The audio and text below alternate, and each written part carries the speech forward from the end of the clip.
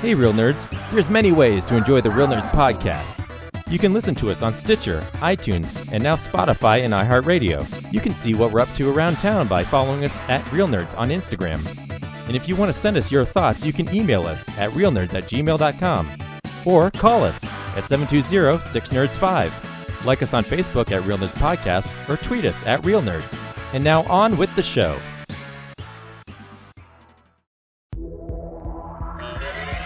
Here we go again, it's our film explosion, a movie countdown of real devotion. It could get long, so bring your ibuprofen. I'm telling you all, it's a film explosion. What's got the best acting? What's got the best direction? The cream of the crop, here's our selection. From comedy to drama, even blaxploitation. I'm telling you all, it's a film explosion.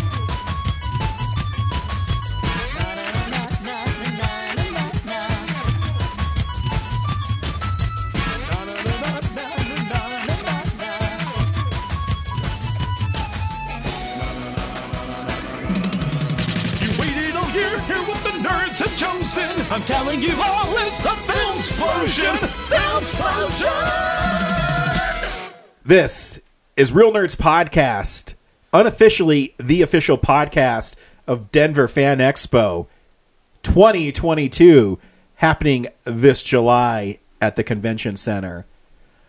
With the Hobbits being there, big reunion. And there's another big reunion. And yeah, the Clerks are all going to be there. No. I wonder if I can get Jay Muse on my podcast. You better. Podcast. I'm going to walk by his booth and it's like, hey, Jay, you ever had your asshole eaten out by a fat man in an overcoat? And he's just like, yeah, because I said it. Yeah, thanks, buddy. Yeah. Just tell him we're friends with Ming Chen. I know. Well, if Ming Chen's there, then maybe we have an in. Because he's nice. He's on our podcast, and it's a great interview by myself, if I must say so. Be like, hey, buddy. Because I think he was impressed at how much knowledge I had. But yeah, you can find that interview on realnerdspodcast.com or anywhere you get podcasts. Usually we watch a new movie and we podcast our experience of the world, except on special occasions like this one, where we do Film Explosion 1982. I was 1 year old. You two fuckers weren't born. Brad, this is the year you were born, correct? Yes, in July. So technically, I'm not born yet. So any movie after July is your in your I'm wheelhouse. alive. Yeah. So I'm with Zach, Hello. Corinne, Hi. and you heard Brad. What up? Hello. But 1982 Hey, was guys. fun. I like new Brad. I sent Brad a text message, and I was going to do like a really mean thing for Corinne. I was going to pick all slasher films for 1982 because you totally can. And I've seen them. Make her watch all the uncensored trailers. Yeah, I'm going to make her watch all the uncensored trailers.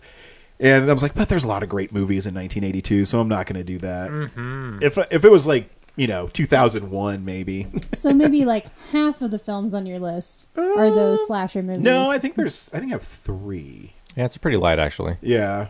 But some of them are repeated by other people, so you'll see them twice. Nice. Yeah, I mean,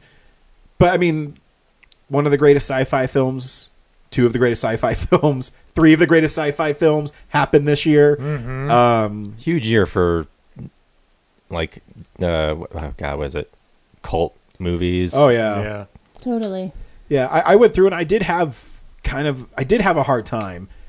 Usually when it's this old, because back then too they didn't release that many movies.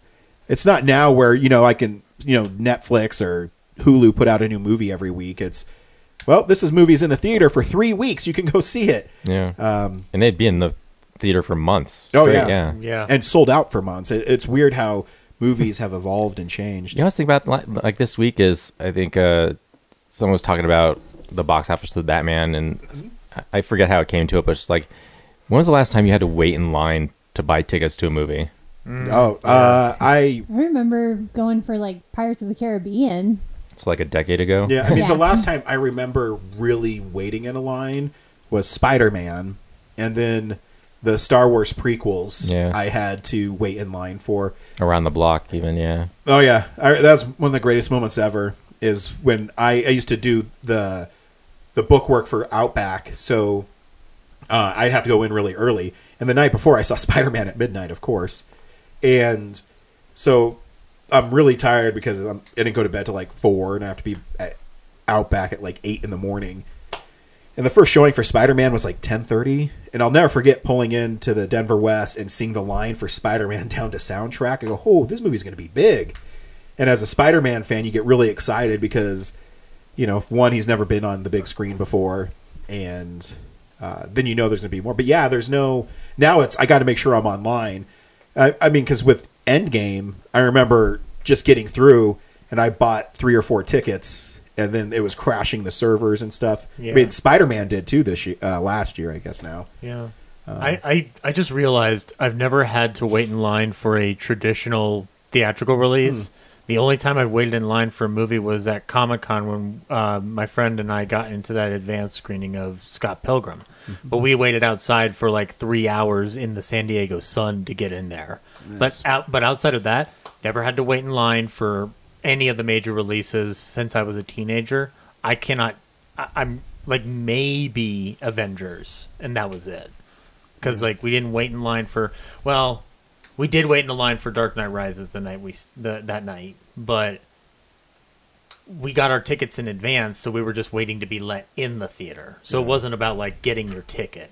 Like I can't remember the last time I ever had to really do that. Times have changed. Yeah, I remember for the Star Wars special editions, like we waited outside Bowls, and there was a media play next door, so we would trade off, and like one of us would go in and browse around and come back while we were waiting. Yeah, I don't really...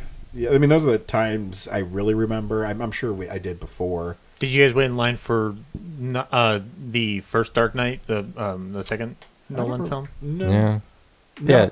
Well, I remember waiting outside the Colorado IMAX to get in for the Dark Knight Rises. Yeah, I remember like small queues, like you were inside, like the Mills or something, waiting for like to get in. Like even when we started the podcast, they were still doing that. But I meant like the prequels, like a Denver West one, it was like down to soundtrack, like and, getting your ticket there. Like people were, like you had to show up and get your ticket at that time, right. But I was just like fascinated, like how that's an experience no one else is going to experience. I mean, everything's changed. I mean, I remember going to concerts too. I just have to go to the box office, and you'd wait in line, and you'd be like, oh my god, I hope I get a good seat.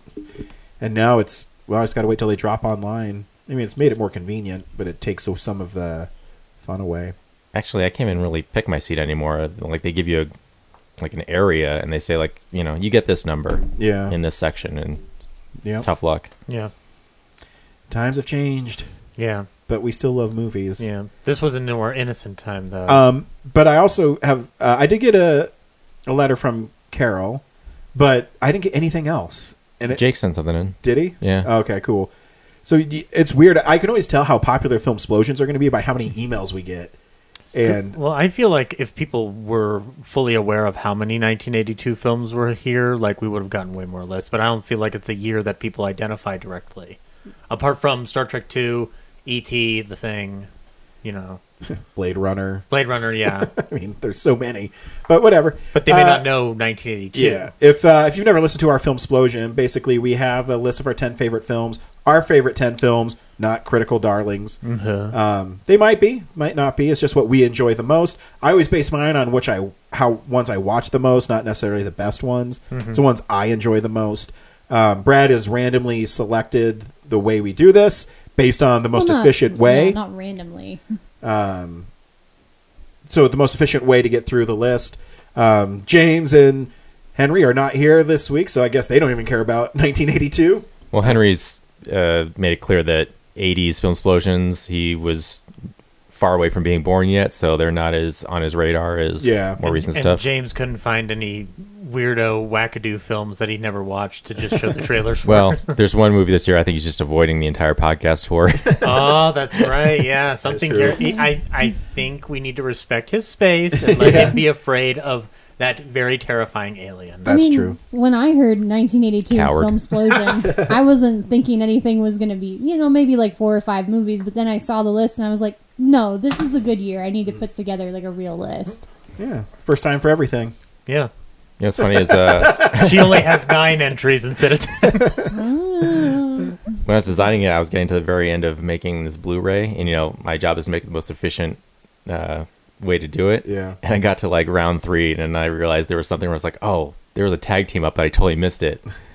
So I had to. It's all right. I had to stop and like, oh, Did you great. redo it again? Huh? Did you redo it or just left it?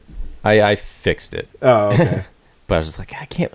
I've like had that list staring at me for like, I don't know, 4 weeks now, and I never put it together. So yeah, a lot of tag teams this year. Nice. Sweet. Nice. And some really fun sweepers. Sweet. So Corinne, you're the first one here with our Starfleet emblem. So go ahead and kick it off. Yeah, sorry. My number 10 is a film I've seen. I needed a 10th film on the list, so I'm sure I'm sweeping somebody, so I apologize in advance. Yes, you are. Fire and wind come from the sky, from the gods of the sky. But Crum is your god. Crum, and he lives in the earth. Once giants lived in the earth, Conan. And in the darkness of chaos, they fooled Crum. And they took from him the enigma of steel. Crum was angered, and the earth shook. And fire and wind struck down these giants, and they threw their bodies into the waters. But in their rage, the gods forgot the secret of steel and left it on the battlefield. And we who found it are just men. Not gods, not giants, just men. And the secret of steel has always carried with it a mystery. You must learn its riddle, Conan. You must learn its discipline. For no one in this world can you trust. Not men, not women, not beasts. This you can trust.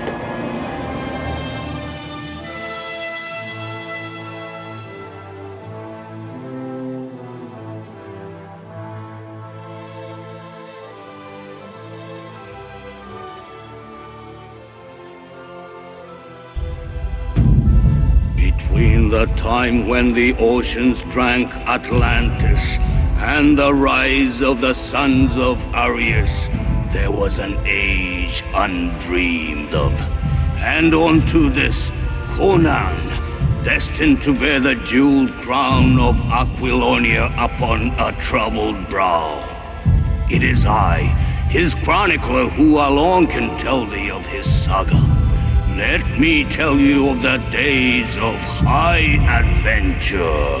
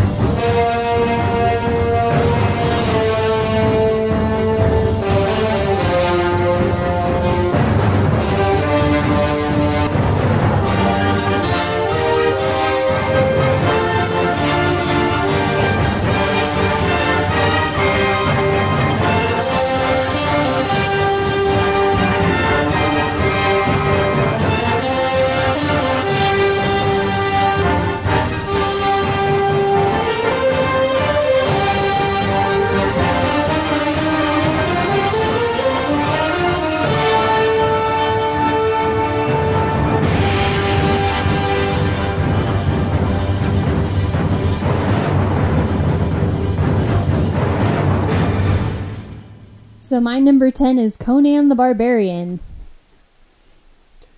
And that's all I have to say. I'll talk about it later, but yeah, it's fun. I think I watched it like on Netflix 10 years ago, so I don't remember too much about it. It's fun. I mean, it's got So James this is Earl to pad Jones your in list. it. So, and Arnold Schwarzenegger. Although he didn't really know how to act yet. I think he does well. I mean, his job was to like look buff and hold a sword. It does that well. Yeah, admittedly, like his character's not super deep, Yeah, it's not really required to be a conversationalist. No. but it does have James Earl Jones in it, and that's always a win. Heck yeah. His sweet baritone. Brad, number 10. You're the worst. Like, you don't know that you're next. My number 10 is a bagel. This has happened multiple times where he's eating, and he knows he's the next one up. He just can't wait. So the I thing thought that you guys I were like, going to talk more, I swear. so I think the thing I like most about a bagel is that it's delicious and it fills my stomach. I do like everything bagels. It's my favorite type of bagel. Yeah. Is Everything Bagel a movie? Can we look that up? That'd be sweet. Ooh, It Everything has a Bagel. little bit of everything. You have your comedy, your thriller, Yeah. your Samuel drama, Samuel Jackson romance. plays one of the bagels that goes Wow. rogue or something. I did read an article. It was really Awesome. funny as an interview with Sam Jackson when he found out that Jonah Hill's cussed more in films than he has. And he cussed. He's like, motherfucker, count again. And it's, yes. I feel like he's gonna make a movie now just so he can like say the F word I every would. 3 seconds, Yeah. just to top. Just Jonah call the Hill. movie motherfucker. Are you ready, It's about a Brad? man I'm who ready can now. only say the Okay. word fuck. My number 10, admittedly, I have not seen in a while. Aurora and Don Bluth Productions present a classic adventure in motion picture entertainment. I must tell you about Nim. Look there. It's a fantasy with wizards and villains and heroes. I ain't scared of nothing. I'm not even afraid of the Great Owl. Will you hush up? Come on. It's an odyssey to another world. A world of fantasy and enchantment. To what you see and hear, you must swear absolute secrecy. It's the most beautiful sight I've ever seen. Do you like me? Of course I like you. It's a story of friendship. I mean, you don't think I'm clumsy or anything. What? I just need a few pointers to polish my style. I told you you'd love flying. I don't know how I let you talk me into this. It's a classic story of courage. Why have you come? And a world of danger. If I had actually been near a cat, I'd be sneezing my brains out. I'm allergic to hay. Excuse me, pardon me. Get out! Run for your lives! Run!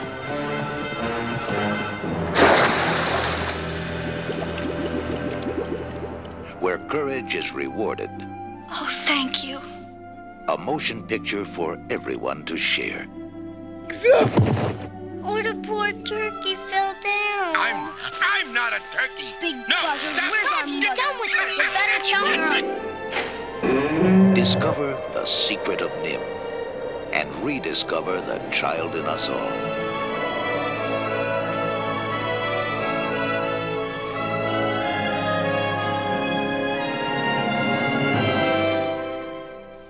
So Brad's number 10 film is Secret of Nim. He's eating again, like he didn't know that his trailer was Doing going a to Brad end. Pitt thing. I like the part where there's bagels in it. Yeah, my number 10 is The Secret of Nim, which I don't think I've watched since I was a kid.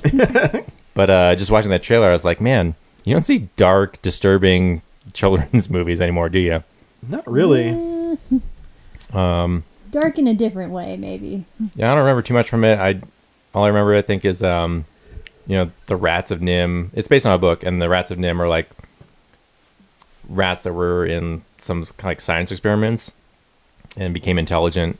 Even though Miss Frisbee's not part of that, but she's like human imbued, intelligent character. But anyway, whatever. But yeah, there's like some secret to all that. You mean it's of Nim? Like NIM is like an acronym for I know. the You science said project. There's a secret, and I said of Nim. I got it. Okay. Yeah. I don't know if my joke landed. I'm It talking to did. the audience listening. He ceased to care about what you think. That's fine too. Yeah, I think the artwork's really Oh yeah, no, really I really awesome miss and- traditional animation big time, and I have a feeling it's never going to come back. But maybe one day. not on a big scale. Well, There's a lot of indie. Cartoon Saloon. I mean, their stuff's beautiful, but maybe one day. Maybe one day. Wow, this podcast is really exciting right now. I was waiting for whoever's So, turn it is. I'm waiting for bagels. my number 10 film is a horror film, and I really hope Brad got the Red Band trailer for it. No. It's the one I sent you, Brad, so I really hope you did. Because this has boobs and violence in it. Can't talk. Eating bagel. No, I just realized that you sent me trailers, and I forgot that you did that, so I just picked whatever I did. Ah, you fucker. Sorry. You told me, it's like, hey, make sure you send trailers. It makes it easy for me. So I did, and then this is what I get. This is what I get. Deal with a bunch of fucking amateurs. You know what? Brad's just going to eat a bunch of bagels. Oh, okay. Yay!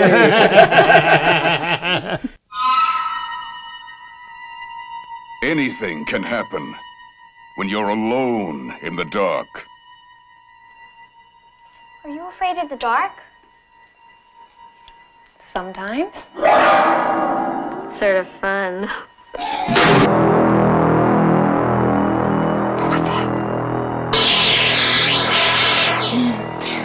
When I was a little kid, I was scared to death to be alone in the dark.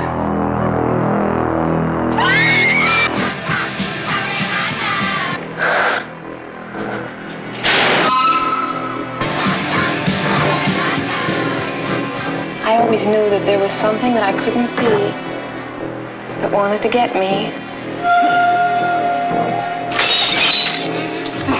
Hold it. What's the matter now? Did you hear that? In the closet.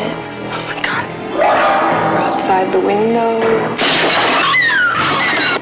The worst thing of all was the thing under the bed. Billy! It isn't real. This is a very serious situation. I know that we're all a little on edge here tonight, but let's take it easy, okay? I mean, this is an old house. There are all kinds of sounds.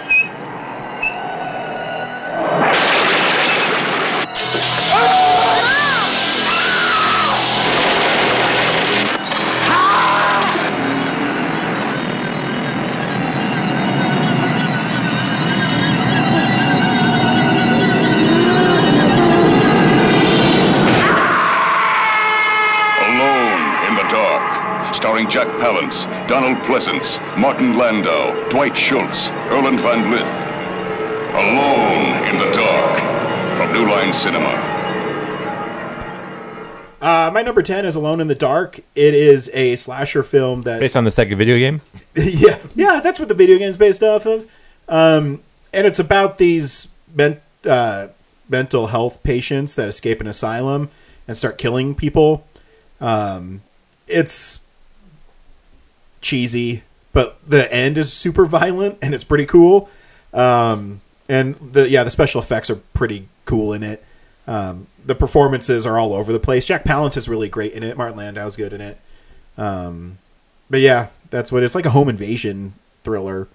And some of the acting isn't that great. Like the little girl in it is awful. But yeah, it's just a silly movie. Yeah. It's been a while since I've seen it. Otherwise, I might have put it on there for Donald. But yeah, he just kind of disappears in the movie too. He drives this car, then he goes to these people's house to warn them, and it's too late. The bad guy's already there. Yeah. And then I guess he dies because he kind of just disappears. Because Martin Landau shows up behind him, and they do like the. Oh. He had to go hide. He had to go hide and repair his scars to go fight Michael. About what, 6 years later? Yeah. Yep, that's my number 10. All right. Please make sure that you guys, don't make the podcast fall. All righty then. My number 10 is a movie that I refused to watch for the longest time until I was finally peer pressured into doing it, and I have never regretted that decision since.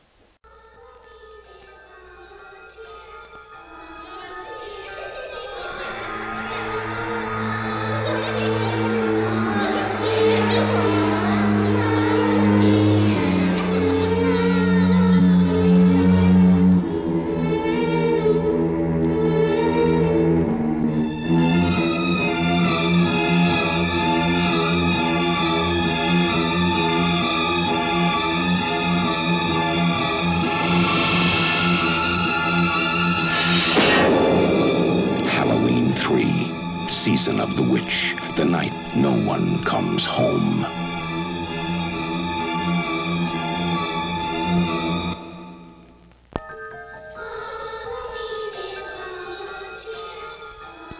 You don't really know much about Halloween.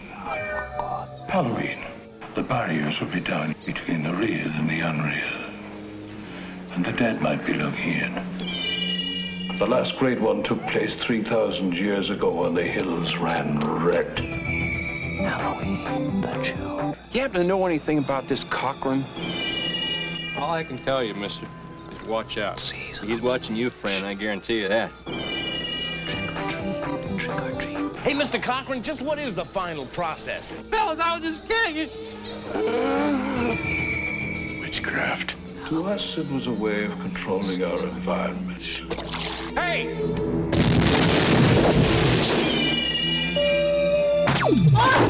Where are they taking her? They're taking her to the factory. I want a mask. Can I have a mask? Just what I had in mind for you, little buddy. Why, Cochran? Why? Do I need a reason? I've got nothing here to indicate there was ever a body at all. Operator, this is an emergency.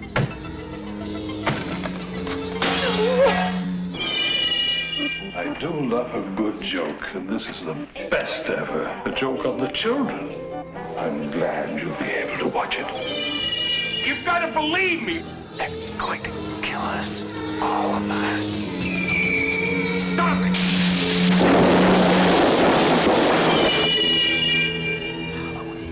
The world's going to change tonight, Doctor. Happy Halloween.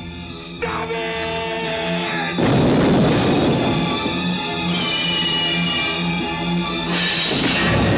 Halloween 3, Season of the Witch, the night no one comes home. Yeah, so my number 10 is Halloween 3, Season of the Witch. It's I refused to see this for the longest time because it did not have Michael Myers in it. So I was like, well, what's the point of watching this film? But when I was going to film school, I met my friend Matt Willix, and I believe he was the one who convinced me that I just need to sit down and watch it and just respect it on its own merit. And Halloween 3 Season of the Witch, it takes place at Halloween, but it has nothing to do with the canon established before or what comes after. It really involves a doctor who's like the most reckless alcoholic doctor imaginable, who stumbles upon a mystery involving a manufacturer of masks, and it leads into this weird conspiracy with robots and Stonehenge, and the whole film operates on a Twilight Zone-ish Quatermass kind of deal, where it's just like this very dark sci-fi horror tale. It's got very campy performances from Tom Atkins and the rest of the cast. And I feel like the movie, the more I watch it, the more I respect the intent to distance themselves from Michael and to create their own little dark Halloween tale out of it. In a way, I kind of wish that the Halloween movies had continued doing something like this. Let's just create another scary movie under the Halloween banner, but at the same time, I still appreciate Michael. But it's a nice experiment. It was a huge bomb when it came out, so I kind of understand why, but I wish that it had found a better audience.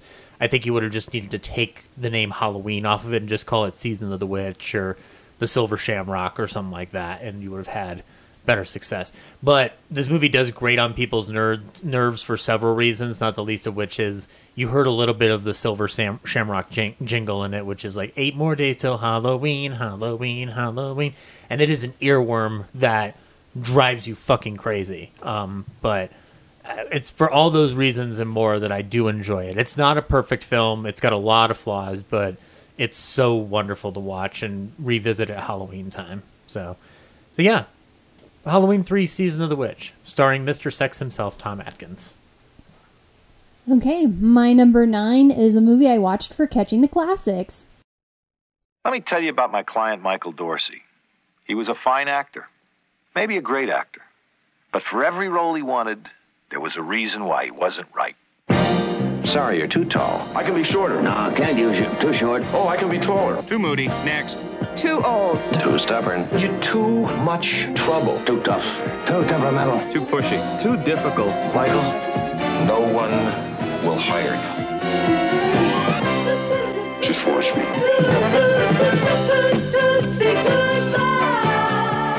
Boy, did he show us. He auditioned for the female lead on a soap opera and became the hottest new actress in America. And you know what? No one knows his new identity, not even the girl he's madly in love with. Soon everyone will know that she's Dustin Hoffman and he's Tootsie.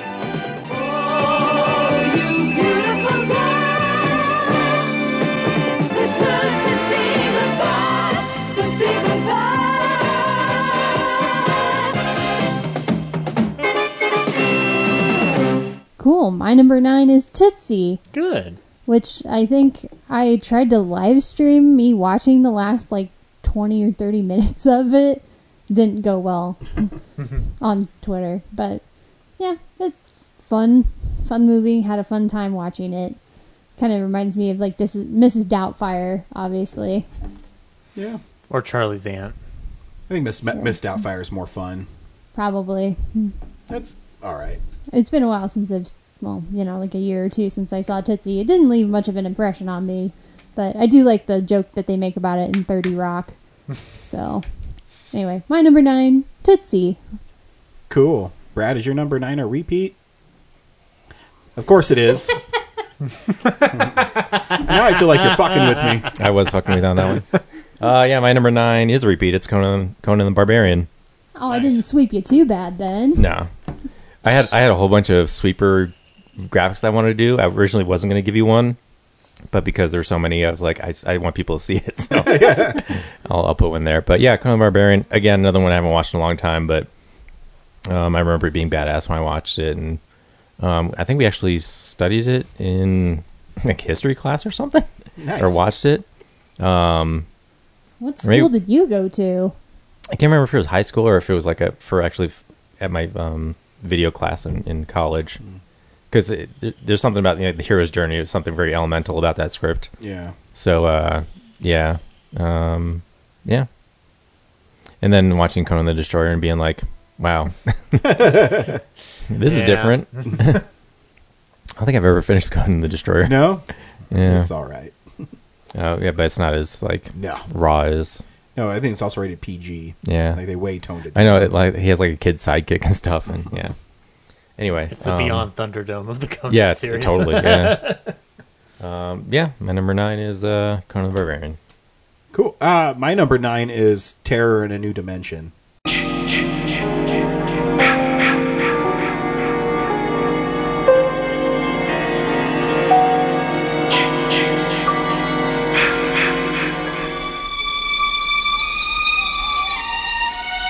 Weekends are a good time to escape to the woods.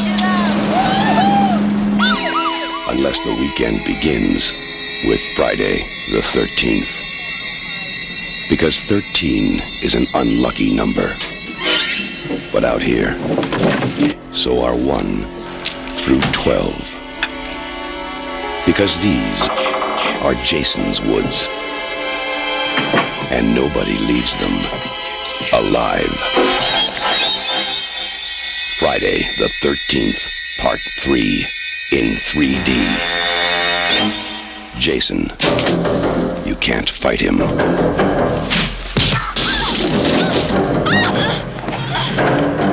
You can't stop him. And now, you can't even keep him on the screen. Friday the 13th, Part 3, in 3D. Now, when it comes to killing in Jason's woods, Jason will come to you.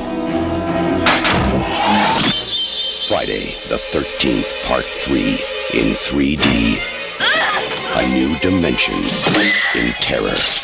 It will scare you.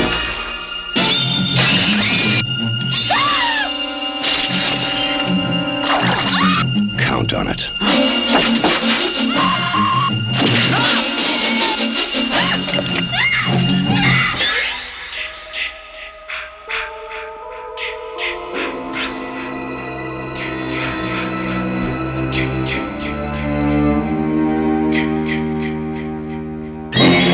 You don't have to brag about the fact that your killer showed up in the third entry and mine didn't, okay? Not only did he show up, this is Friday 13th 3 Part 3D, by the way. Wait, Part 3 in 3D. He's not even in the first entry, so there's that. Yeah, but this, he gets his hockey mask in. And the movie is, like, the characters aren't that great in it. I do love the final girl. She's my favorite final girl. I think it's because I have a crush on Dana Kimball. But she also kind of, like, fights Jason one-on-one in the barn. Is cool.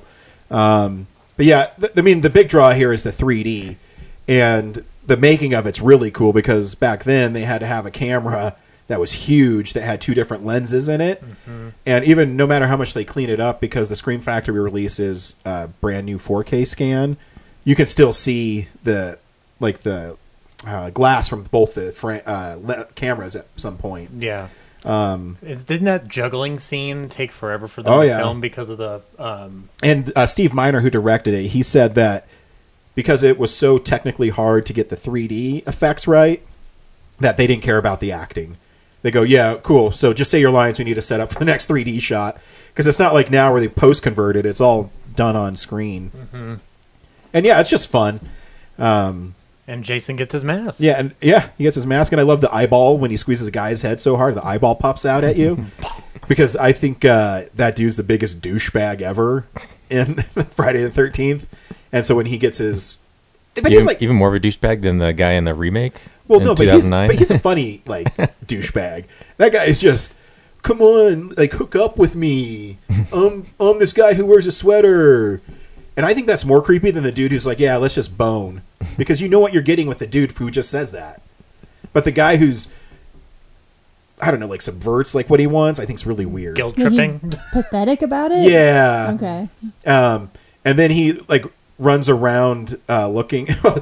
that her name's Chris in it. She's screaming for him. She's asking where he's at, and his head's being squeezed by Jason, and then his eyeball pops out, and then he throws him through the window like really violently. I love it. I'm impressed by that scene. How Jason's hand over his mouth completely diminishes any sound coming out. Like, yeah, dude. Yeah, it makes sense. Don't you know how sound works? And she's standing right around the corner, and she can't hear anything happening over there. No struggle at all. It's blowing wind, and it's windy outside. So his screams go this way, and the wind carries it. Someone in another county hears the screams because of the way sound travels. Yeah, no, it's just a fun movie. It's not one of my favorite Friday the 13th, but I still like watching it.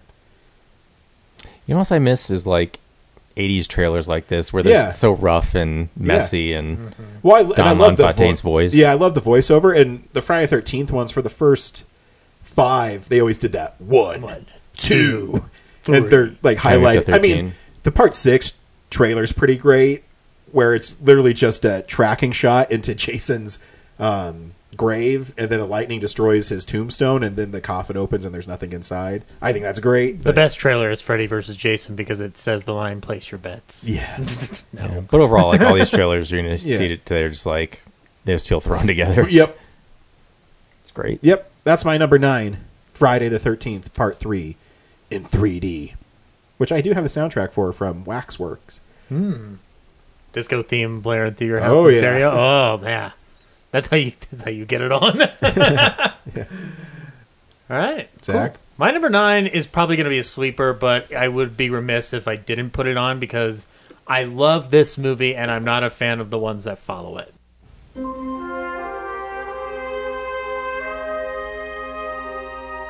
John Rambo, a drifter, just passing through their town.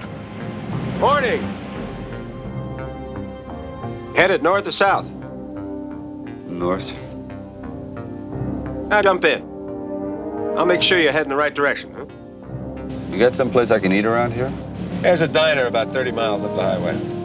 Is there any law against me getting something here? Yeah, me. I want you to book this gentleman for vagrancy, resisting arrest, carrying a concealed weapon. They knew he was innocent.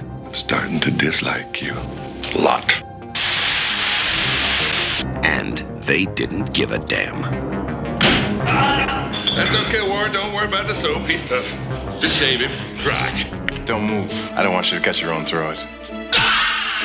John Rambo one man who's been pushed too far. You're finished! You've gone as far as you're gonna go! Heading straight for the top. Right on top of him. There's no way out of here except through us. He was hunted. Trapped. There he is! On the cliff!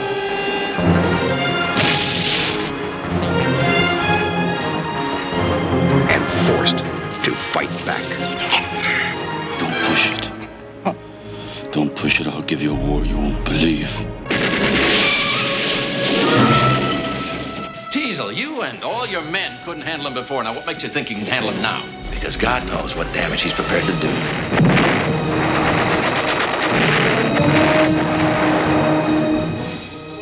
You don't seem to want to accept the fact that you're dealing with an expert in guerrilla warfare. Are you telling me that 200 men against your boy is a no-win situation for us? You send that many, don't forget one thing. A good supply of body bags.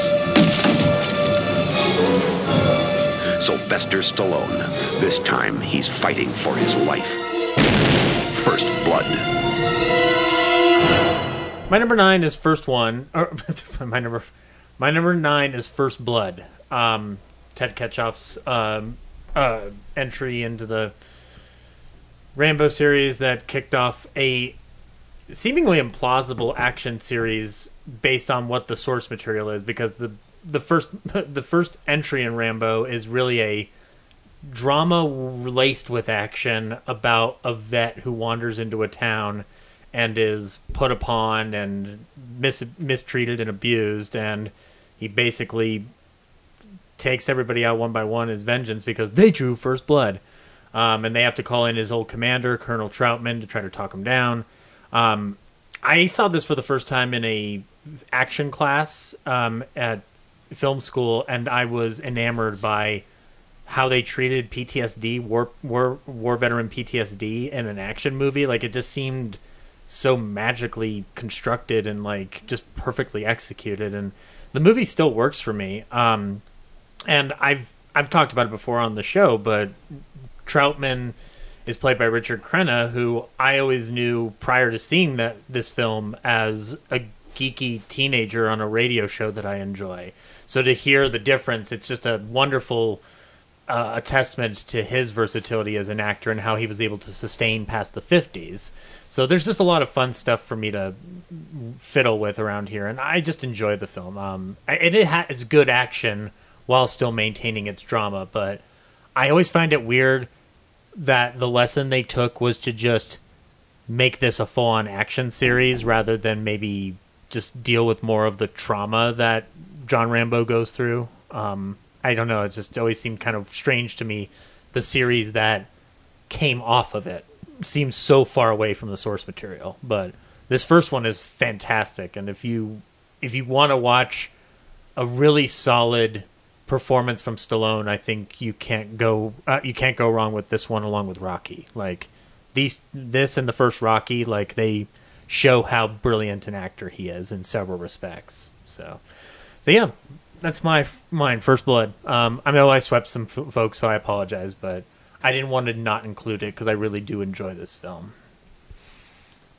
Corinne, number 8. My number 8 is a movie.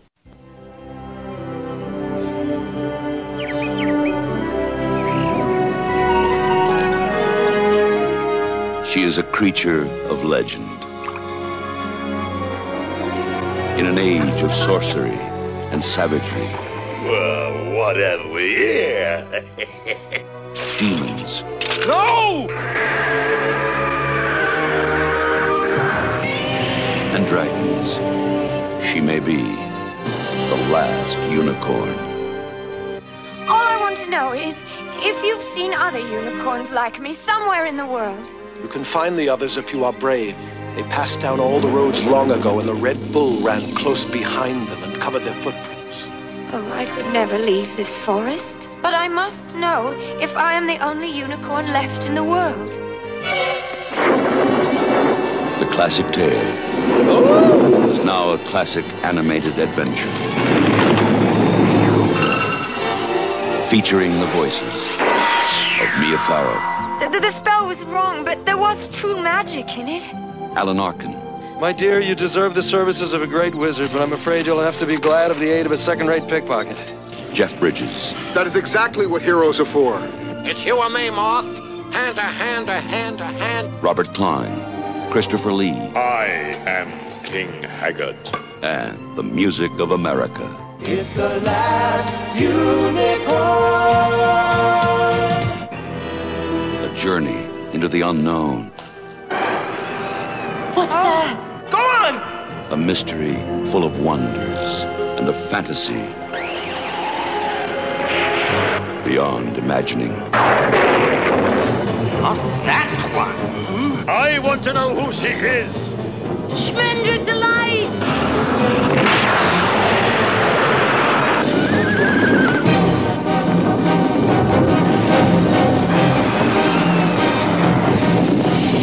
Haggard!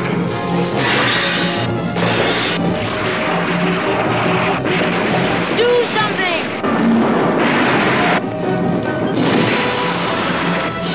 Magic, do as you will! Magic, do as you will!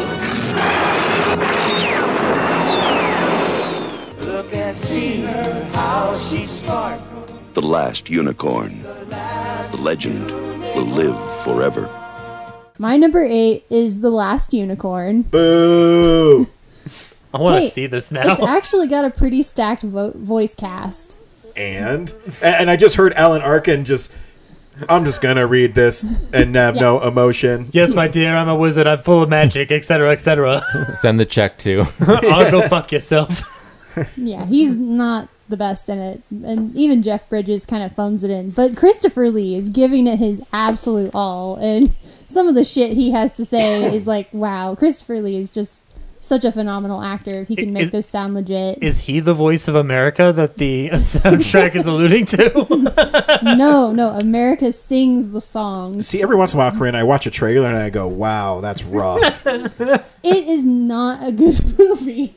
I remember watching this as a kid and thinking it was a lot better than it was, because I rewatched this the other night and I'm like, wow, this movie's way worse than I remember. When we were watching the trailer, I was wondering, like, man, like, how would this have gotten away with a theatrical release? And then I saw Lord Grotti and I'm like, oh, that's how that happened. But there is a good movie there, and if they had a way better budget for their animation, because their animation's not very good, and if they had some like rewrites, I think it could have been amazing, because there is actually a thing at the end where they tease you that the prince is the Red Bull, which is the villain of the movie, but then they totally are like, nope, actually he's not.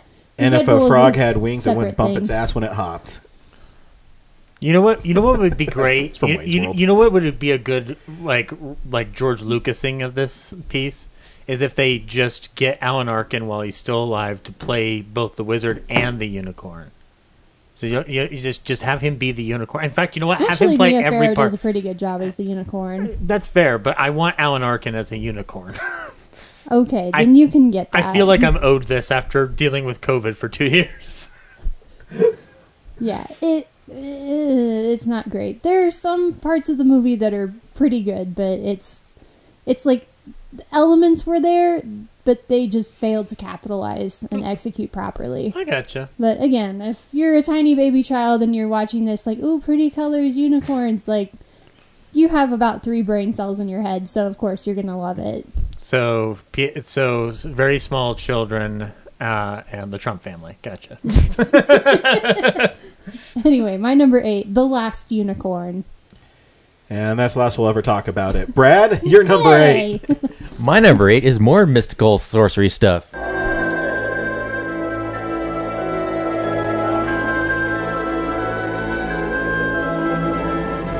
In a place outside time lies a mystical realm of sound and vision.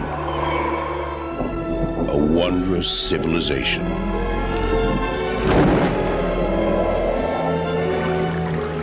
Where good and evil struggle to possess the dark crystal.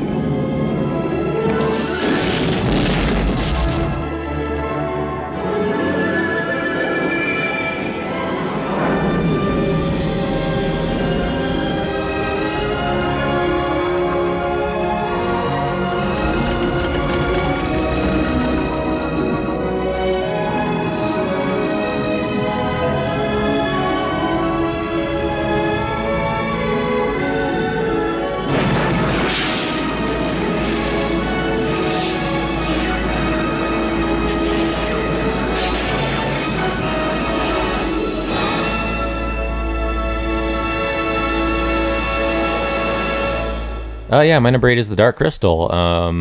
Another sorcery type movie, except from Jim Henson and their amazing puppetry. A lot of groundwork in animatronics started with this movie. Stories kind of tough to follow, and Netflix had that reboot a couple years ago, which I started and sadly I didn't finish. But and you're the reason it didn't get a second season. I know, I feel bad. They're like, we just need this one guy to finish this. Not that we just cancel things constantly so we have new content so we keep subscribers going. We just need this one guy to watch this. If we can get it $9 a month. I think the story is there's these, they're called Skeksis, and they're gatekeeping this crystal and keeping all the other creatures in the land oppressed, and eventually the Gelflings, I think it's Gelflings, rise up and kind of foil their plans. And really just the amazing part is the animatronics and all the effects they have for the puppets. Yeah, it looks cool. Yeah, I'm not a big fan of this or Labyrinth. I mean, my wife loves Labyrinth, but I mean the animatronics, the puppetry, I mean, it's amazing. Yeah, there's parts where like the Skeksis like disintegrate, like that stuff's impressive too. It's just impressive. Again, like it's just like one of those stepping stones on the way to like Jim Henson's studio, like, doing like even more amazing stuff as they go. That's my number 8, The Dark Crystal. My number 8 is a repeat as well. It's Conan the Barbarian. Growing up, I always loved Schwarzenegger, so my dad used to sign off on us getting rated R movies at this mom and pop video store around the corner from his house. So we'd always get this, Commando, Predator, anything with Schwarzenegger, Running Man, Total Recall. I just have like a soft spot for Schwarzenegger. And the movie's cool. We already talked about it. He doesn't really act because he doesn't need to. He really just needs to pose and look cool with a sword and fight monsters and James Earl Jones and say cool lines. That's all he really needs to do in it. And he does. And it's fun and violent. And then it decides to be really silly with the second one. I hope they do a King Conan movie with him. That'd be sweet. And that's my number 8. Better hurry up. Yep. Zach, number 8. All right. My number 8 doesn't feature Alan Arkin as a wizard, but it does feature a wonderful soundtrack, some solid writing, and some very solid performances, all centered around a high school. Universal Pictures presents everything you always wanted to do in high school with everyone you always wanted to do it with. Hey, bud, let's party.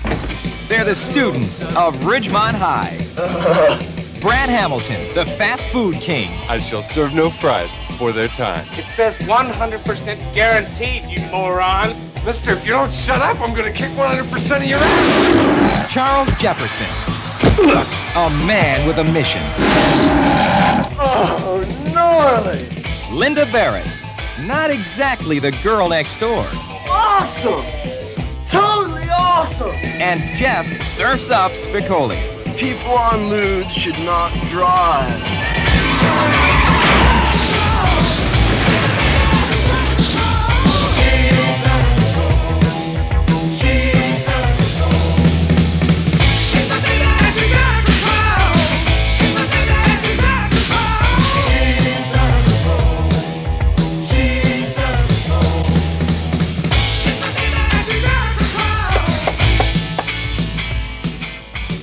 That was my skull.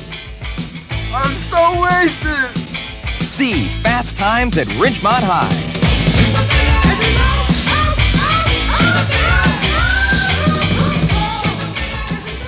So my number 8 is Fast Times at Ridgemont High. It's based off source material by Cameron Crowe. Went undercover as a high school student in the late 70s, early 80s to write about what it was like being a high schooler at that time. The result is probably among the more influential high school movies ever made. It's very episodic, kind of just goes throughout an entire school year with several different eclectic characters. Jennifer Jason Leigh is your kind of like your main POV character, I want to say, for the most part. But you also have people like Judge Reinhold. You have the sleazebag character Mike Damone, who is just it's the definition of toxic masculinity is stuck in Mike Damone's asshole. And what a weird way to frame that.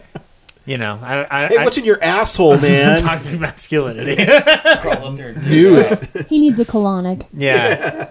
He needs a cleanse. But also, this is the breakout role for Sean Penn, who plays Jeff Spicoli, slacker stoner dude who ends up having to basically pass his history class when his history teacher, Mr. Hand, comes to his house unannounced and interrupts his time going to the prom.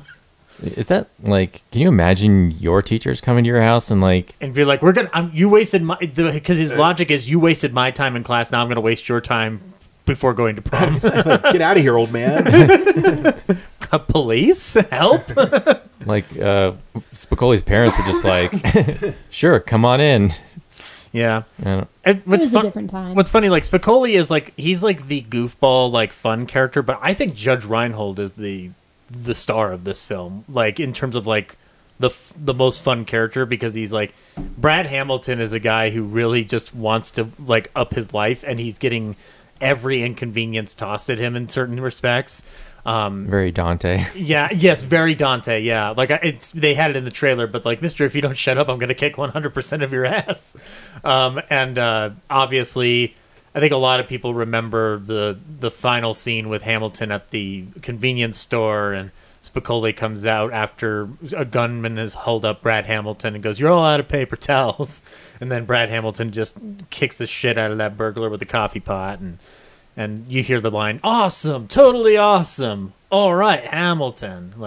It's a fun movie. My dad introduced this film to me, and I've been better for it ever since. The soundtrack is killer. Obviously, yes, Phoebe Cates coming out of the pool is iconic for a young man blossoming into manhood, ? So that is an asset in its corner. But if you were looking for a kind of a raw, honest portrayal of high schooler, because it's a funny movie, but it's not really focused on being funny all the time. It's at least for that time. I'm not saying now, but at that time, it's a fairly honest look at it. So, yeah. So my number 8, Fast Times at Ridgemont High. Cool. Kren, 7. My number 7 is a movie James dislikes. In 1975, he directed Jaws. In 1978, he directed Close Encounters of the Third Kind. In 1981, he directed Raiders of the Lost Ark. And now, Steven Spielberg brings us E.T., the Extraterrestrial. We will witness the arrival, the search, the desertion, the fear, the discovery, the friendship, I'm keeping him. the secret, the love, the warning, the signal, the mystery, the danger.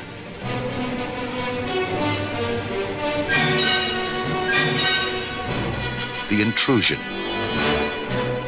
the wonderment, the enchantment, the hope. The connection has been made. Universal Pictures presents Steven Spielberg's E.T., the Extraterrestrial.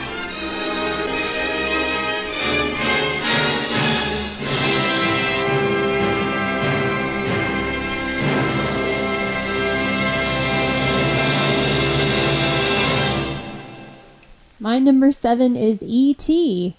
I think it's funny that you're like, oh, I'm really sorry that I'm putting Conan the Barbarian this low, and you put one of the greatest family films of all time at 7. I don't know. I don't have any kind of and then you scoffed at Steven Spielberg.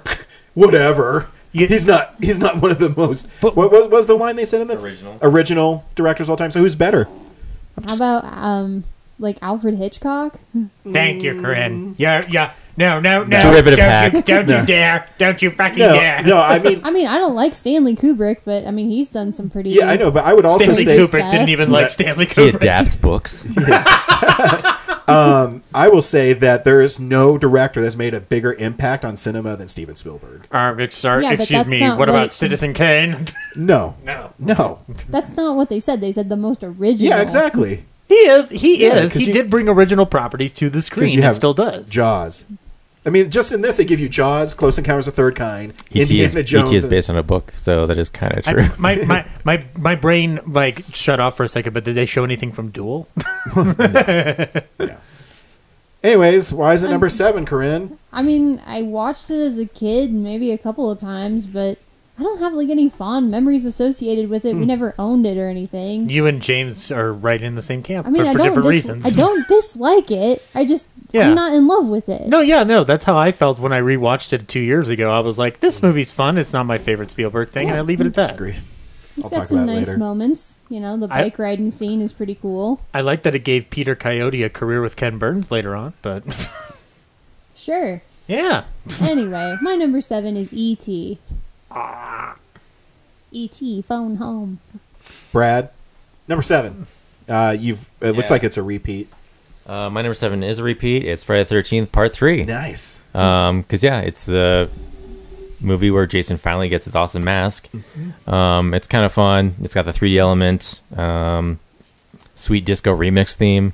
Fucking A. So, yeah, it's pretty awesome. I learned to appreciate that film more after Doug Loves Movies when they had the lawyer who Shelley. Played Shelley, and just kind of learning more about how that production went down. That's Larry Zerner. Yeah, no, and he's really cool if you want to follow him. He does entertainment law, so he's been really updating the Friday the 13th legal battle it is in right now, and why the judge rules a certain way. So he's kind of fun to follow, and he's a smart guy, and he really embraced this movie, and he kind of, if you listen to the commentary, he's really great on it. Big cheerleader for it. Yeah. So it's my number 7, Friday the 13th, Part 3. My number 7 is an anthology. Coming soon.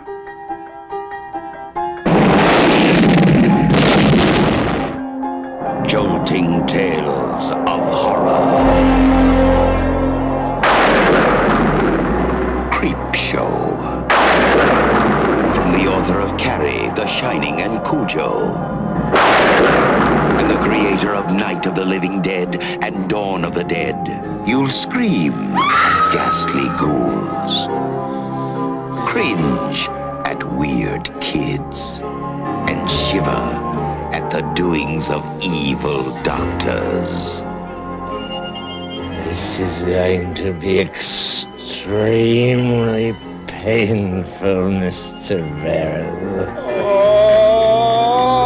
Creep Show will grab you, grow on you, and give you the creeps.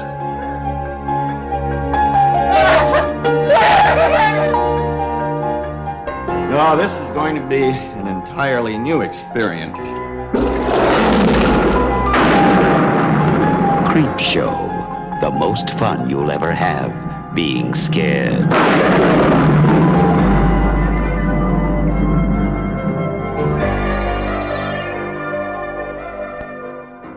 My number 7 is Creep Show. Good call.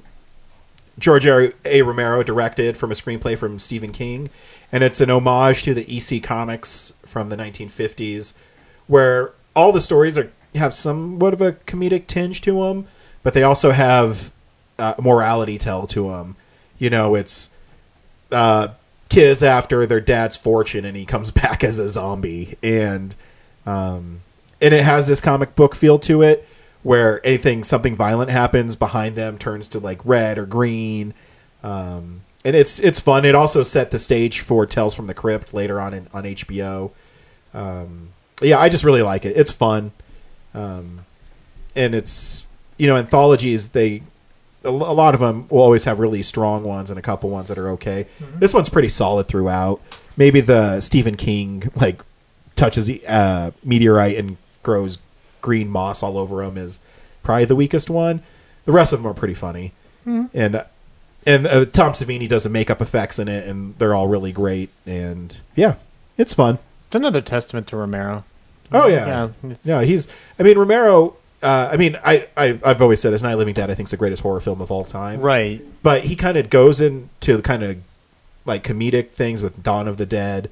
Day of the Dead is way more serious, but Dawn of the Dead is it's kind hilarious. of the ending montage of them in the mall is fantastic. Oh yeah, or where the zombies are falling, trying to go up the escalator and stuff. Yeah. But yeah, it's fun. Yeah. Pick up Creepshow. There's a really great Scream Factory deluxe edition of it. Zach, number 7. My number 7 is a film that I haven't seen in a long, long time, but I have a strong memory of seeing it before it became a little bit more readily available at the New Beverly, and it's pretty darn crazy. So here's the trailer for it. From the director who brought you Smokey and the Bandit, Hooper, Cannonball Run, comes the ultimate spectacle.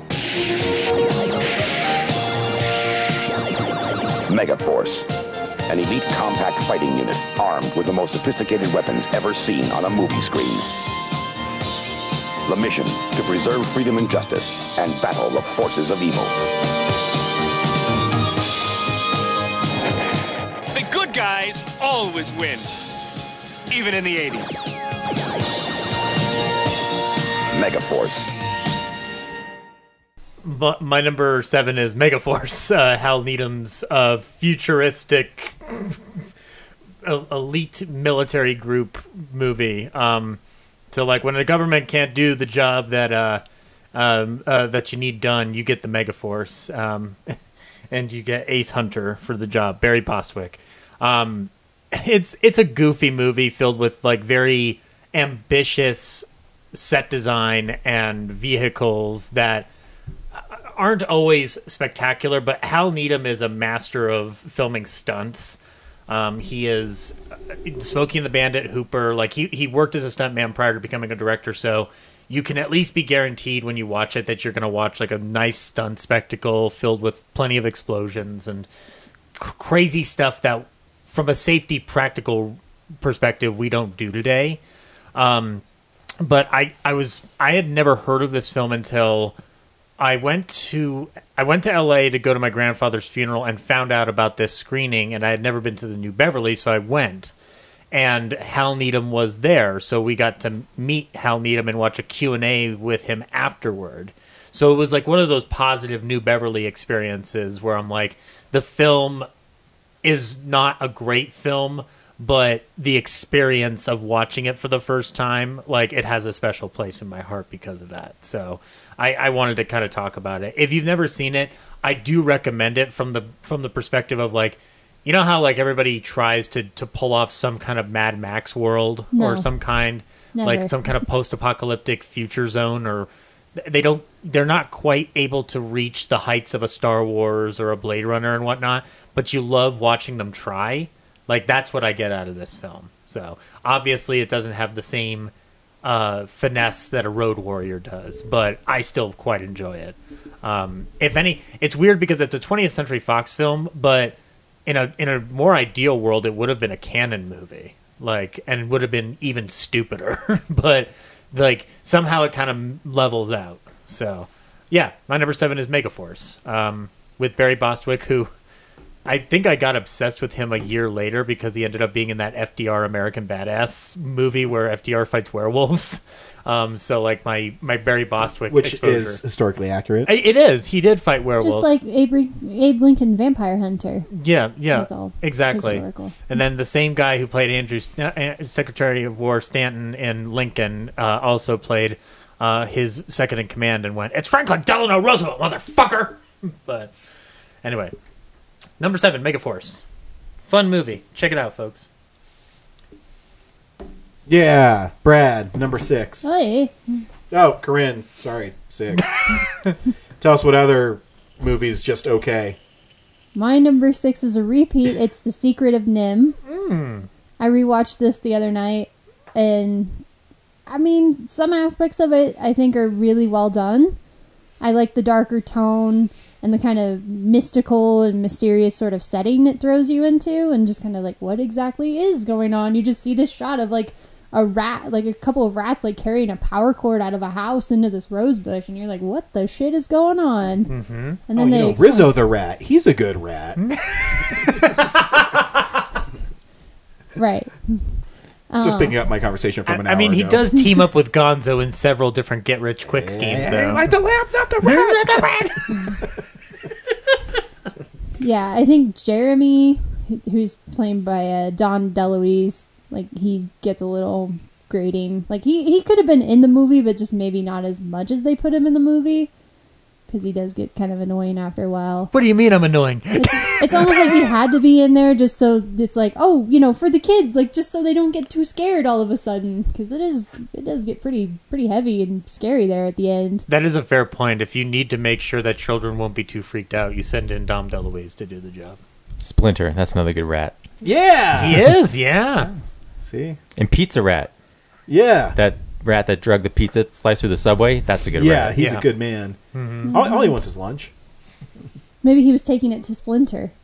I'm going to make an animated film where the rats and the weasels are good guys. I'd argue that the rats in Willard are good rats because they eventually turn. But well, I mean, they're being used to kill people, so. But yeah, but Willard's the asshole, not the rat that was in Ant-Man's truck and totally helped us save the universe. Totally. He knew what button he was pressing. Yeah. One thing I'll say is, like, at the very end, it gets pretty grim because, you know, the final conflict is, like, the mom, what's her name, Mrs. Frisbee? Miss Frisbee, yeah. Yeah, Mrs. Frisbee, she's, like, trying to move her house because stupid Timmy, fucking Timmy is sick and he can't be moved. So they have to move the whole house because Timmy can't be moved. And then they move the house, but there's an accident that happens, and then the house starts sinking into the mud, and all the kids are trapped inside. So I'm like, so this mom of 4 is just gonna, like, watch all of her kids die. Isn't that great? But then there's the Deus Ex Machina, and everybody's fine at the end, except for stupid Timmy, who's a piece of shit. Especially if you see the second one, he really is a piece of shit. So fuck Timmy. The rat at the end of The Departed is a good rat because he didn't do any killing. He just walked across a balcony. Anyway, my number 6 is The Secret of NIMH. Brad, your number 6? My number 6, I think, is a... You had that eye of the tiger, man, the edge. And now you got to get it back. And the way to get it back is to go back to the beginning. You know what I mean?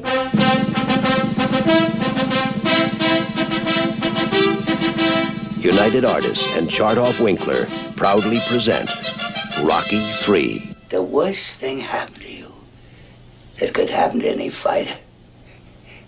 You got civilized. Get out of here with you! The truth is we both started out on the same corner, and I got lucky with my life, and it's driving you nuts. Philadelphia salutes its favorite son, Rocky Balboa. Why don't you tell all these nice folks why you've been ducking me? This guy is a wrecking machine. You know, you got a big mouth. Why don't you come out and close it, Balboa? Come on. I want to fight this guy. You fight him without me. Balboa was a fine champion, but his time has passed. See that look in their eyes, Rock? Gotta get that look back, Rock. Eye of the tiger, come on. I will destroy any man who tries to take what I got. I'm gonna torture him. I'm gonna crucify him real bad. For the first time in my life, I'm afraid. Damn, Rock, come on! There's nothing wrong with being afraid. You thought I was tough? This jump will kill you. You wake up after a few years thinking you're a winner, but you're not. There is no tomorrow. You're really a loser. Well, I don't believe it. There is no tomorrow.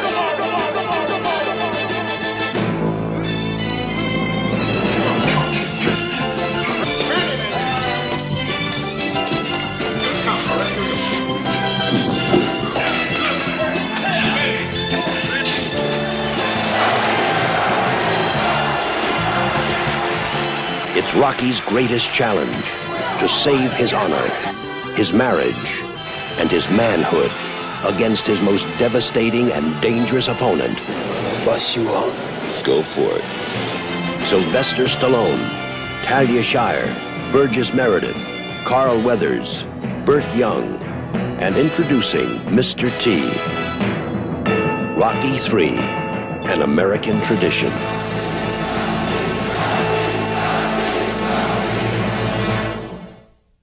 Yeah, so Ryan and I are tag teaming Rocky 3 for our number 6 slot. So if you take the 2 3s and put them together, that equals 6. Yeah.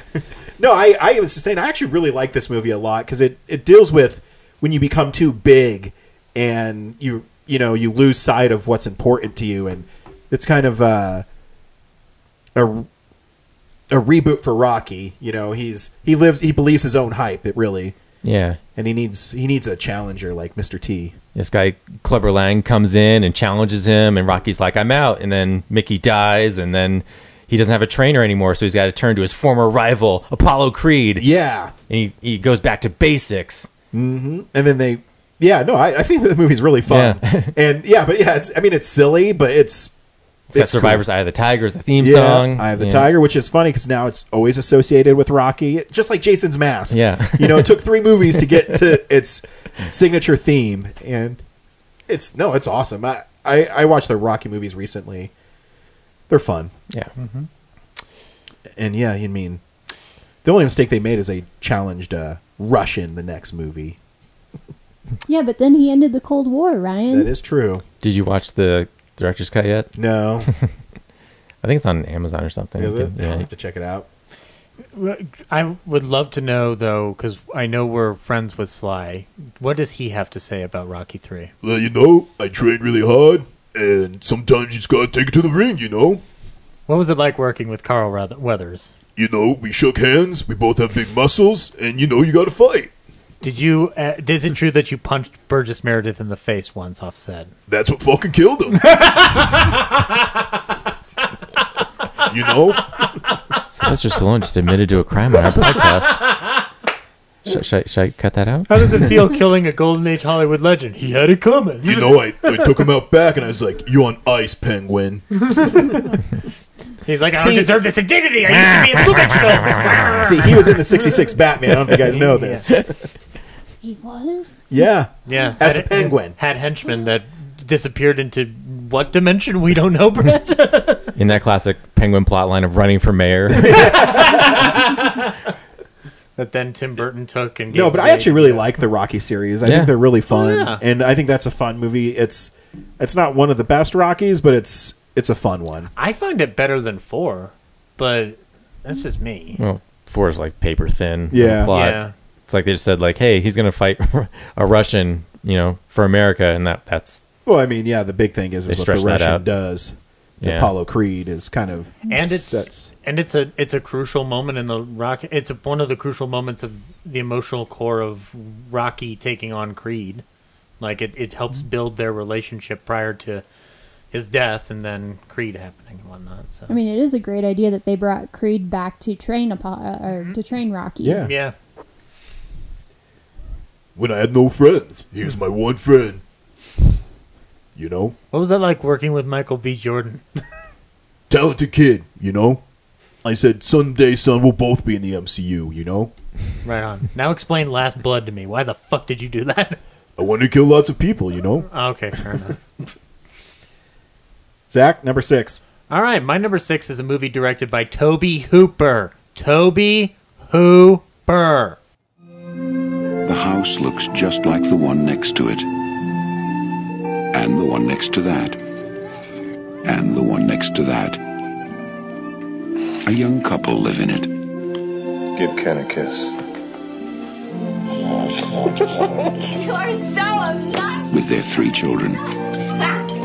Poor Ken. Honey, Chewy tried 10 times. And something more.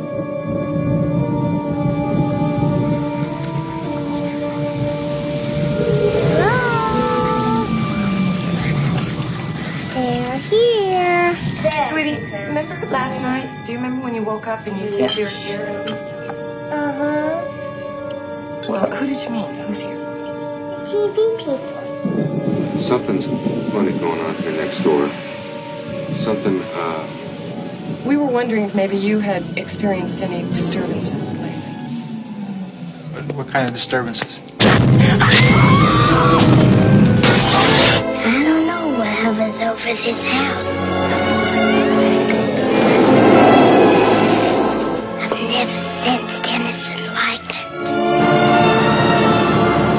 That thing is in there with my baby.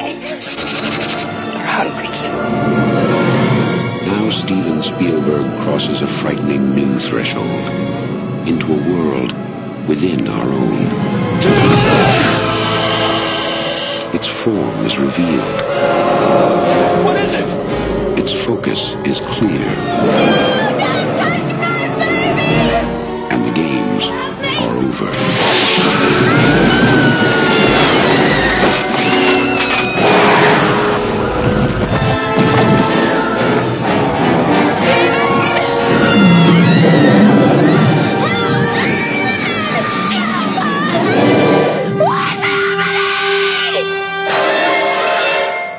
Poltergeist.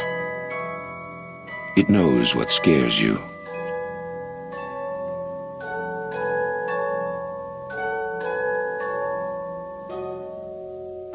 Wow, Corinne, we're tag team in a horror movie. Cool. Yeah, our number 6 is Poltergeist. Well, your number 6, my number 5. Ah, gotcha. Right on. So Poltergeist is the story about how James Cameron's an asshole who doesn't bother to dig up bodies and just moves tombstones instead. And as a result, this family moves into a house that is possessed by angry Native American spirits. So that's a lesson to you. James Cameron never knew how to dig up actual graves and move them. But no, it's one of the premier horror films of the 80s. And the reason for my little outburst up front is that I do not believe that Tobe Hooper had virtually nothing to do with the film. I'm pretty sure that Tobe Hooper directed the film because there are a lot of wonderful moments that I feel like Hooper can handle just fine. But I get why there are stories of Spielberg kind of taking on some more hands-on approach with it. Well, it looks like he was one of the screenwriters. Yeah, he helped develop the story. Yeah. And he was Spielberg said that Hooper directed it. Yeah, he did. Yeah, but there's people who were on the set that claim that Spielberg directed it and not Hooper. So anyway, long story short, though, it's a very wonderfully effective creepy film. I actually didn't watch it all the way through for the longest time because my sister and I were shown it because it was playing on TV when we were in a hotel, and we were just at the point when he starts tearing off his face, and that's when I ran outside. My sister stayed in and watched it. And then years later, I watched all the way through, and it's tons of fun. The special effects in it are wonderful, especially when the house gets sucked in and whatnot. But it's just a solid horror movie, and I wish that I've always wondered why we couldn't get a film that has that kind of like balance of Spielbergian touch with Hooper touch before, until we got the It Chapter 1 and 2 that came out not too long ago. So yeah, if anybody hasn't seen this already, it's about high time you do. And Zelda Rubinstein as the medium is fantastic. Like, she's iconic in that film. So yeah, Corinne, why do you like this film? I haven't seen it in a really long time, but in high school, I was a freshman, and I had kind of like a spooky movie night, and invited a bunch of friends over, and we watched this in the basement, and it got kind of spooky. But, you know, when you watch it with friends, it's like a different energy, and everybody was like, you know, laughing at it and making fun of it. You know, lighthearted, you know, good sort of, you know, not like demeaning, just more of like, we're just trying to make fun of it so we can all... We watched that and something else. I think it was like Contagion. I don't remember. Something to do with like a virus or something, but... Outbreak. Maybe. I don't know. But anyway, I just remember watching it with friends and having a good time. And like you said, the special effects on it are really impressive. That shot of them like getting sucked into the little vortex in the house and everybody's like flying around. That's pretty impressive still. Yeah. So, your number 6, my number 5, Poltergeist. Spooky. Brad? Halfway there. Yeah, my number 4 is kind of revolutionary for its time. It's 5. The NCOM 511 computer. Center of the most calculating intelligence on Earth. Within it, there exists an unknown civilization where man has never been.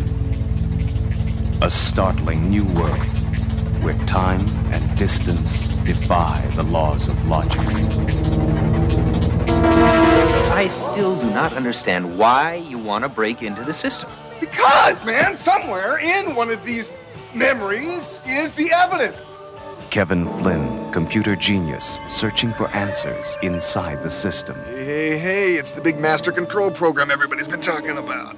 Stop! I'm warning you. I'm gonna have to put you on the game grid. Propelled into the digital world of the computer itself. Oh man, this isn't happening. It only thinks it's happening.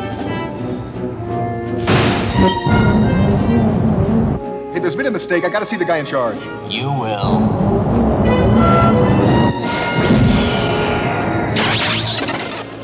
Who's that guy? That's Tron.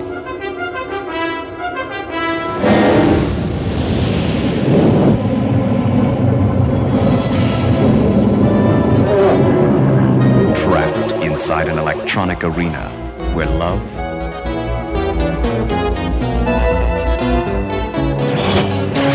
and escape do not compute.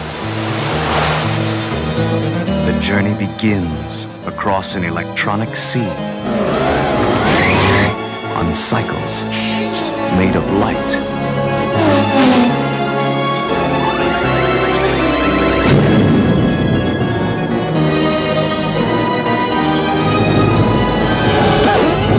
Get them!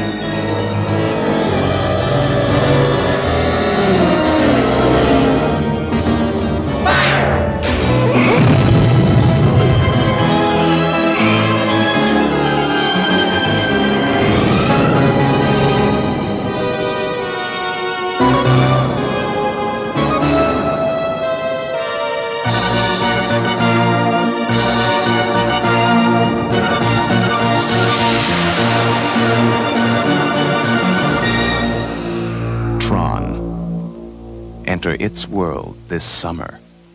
So yeah, my number 5 is Tron. One of the earliest examples of CGI in cinema.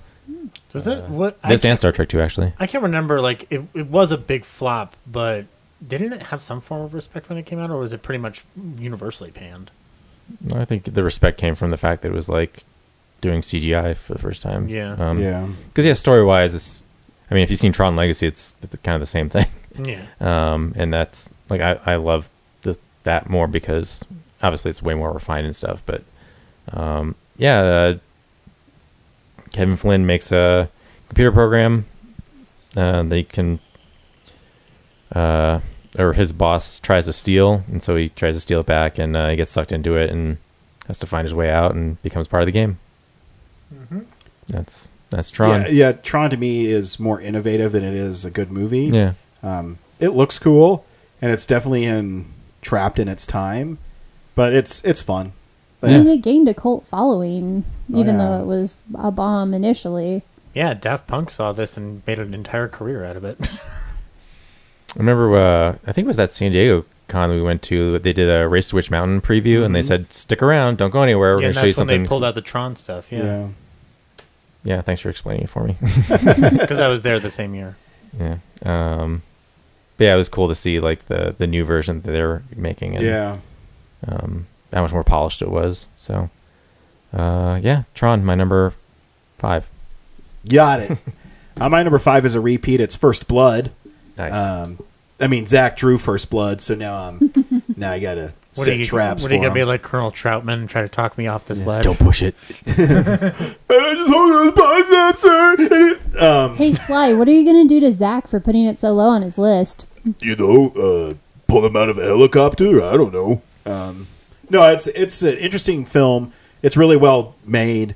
It deals with PTSD in a very unique way, and how people who came back from Vietnam were treated. My dad felt the same way. My dad was in the Navy during Vietnam, and back then, for some reason, the troops were maligned, even though they're just following orders. Mm-hmm. And this kind of sheds light into it. And if you're looking for another movie that deals with PTSD that's kind of shocking, is 1932's The Eagle and the Hawk with Cary Grant. Mm-hmm. It's really fascinating about the toll it takes on people. Frederick March plays a pilot, and he's struggling with killing the Germans because they're kids. Mm-hmm. And in the same vein as the toll of war it takes on people is really brutal. And when it's done sophisticatedly and for everybody to kind of absorb it is always fascinating to me. And the way he adapts to the environment around him as if he's back in the jungle. Like it's very like stark to watch. It is, and it is, you know, a total whiplash when you go to First Blood 2. Mm-hmm. Because people looked at Rambo as now he's like this American hero. He's not, you know, washed out Vietnam vet. He's a hero, and then they changed his trajectory. Mm-hmm. And it's a tribute to Sylvester Stallone and making a charismatic person who you might not like right away, but you sympathize with him throughout this journey on this film. You grow onto his side as the movie goes on. Because fucking Brian Dennehy, man. Mm-hmm. Plus, like, Rambo was supposed to kill himself in the original cut. Yeah. So there never would have been sequels, but yeah. Yeah, it is interesting how they kind of changed the trajectory of it by showing that ending to test screen audiences. They go, we don't want him to die. And they changed the ending because of it. So yeah, no, I really like the film. It is the Rambo series is all over the place, but they're I actually like all of them. Even the weaker ones, Rambo 3 and Last Blood, I still think are kind of fun. But yeah, number 5, First Blood. Zach, number 5. All right, my number 5 is a film from Brooks Films. It was 1954. Television was live, and Benji Stone landed the job of his dreams as a TV comedy writer. Alice, what are we seeing? Alan Swan's movies. It was the year Hollywood's greatest hero swashbuckled his way onto live TV and into Benji's life. He's blasted. Good God, it's Renfield. I thought he was dead. Swan better be at every rehearsal sober, or it's your neck. They've asked me to stay with you and help you over some of the rough spots. Like showing up? That's one. Another is not passing out. What sort of heroic idiot am I this time? A musketeer idiot. I read that on the airplane. Very funny. Very good. I wrote that. Did you? Bravo, Stan. Bravo. Telephone the Stork Club. We'll be two for dinner. Oh no, Mr. Swan, this is exactly the way it started last time. And you know, I'm supposed to watch you. Good, watch this. Now all we have to do is to get from here to there. I'm going down now.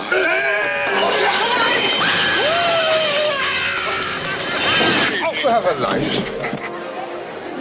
5 minutes to air. This is Places, people. Sure, this is live television. Live. What are you doing? Drinking and leaving. Take it. I'm afraid.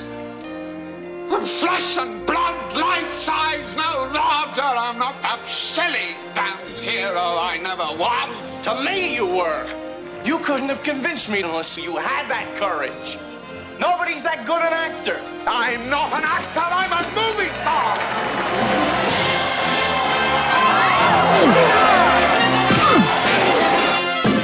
Alan Swan may have been the worst person to look up to, but it was the best time Benji ever had. It's 30 years for this. My favorite year.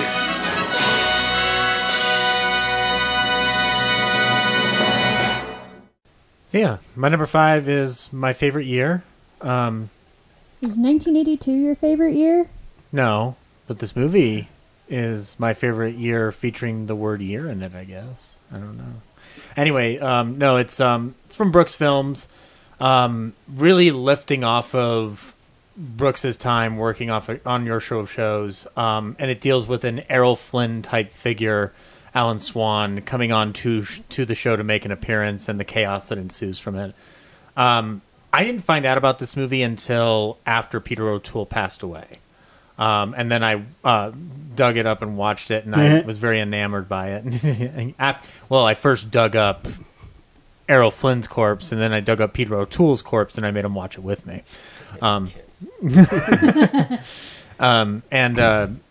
Yeah, it's one of those films where if you appreciate the work of Mel Brooks or even the work of Carl Reiner and what they were doing on your shows. Like it really salutes and homages that, and it's got a really sweet heart to it. And Richard Benjamin, who directed it, is a guy who I kind of wish had like done even more off of this in this vein as a director, because he kind of swerved into more broader, silly comedic fare like Saturday the 14th and whatnot. But he directs a solid, emotionally warm film that I think anybody can get behind. So if you haven't seen it, I would check it out. It's utterly fantastic. Peter O'Toole got an Oscar nomination for this, and frankly, I thought should have won for it because it's fantastic in it.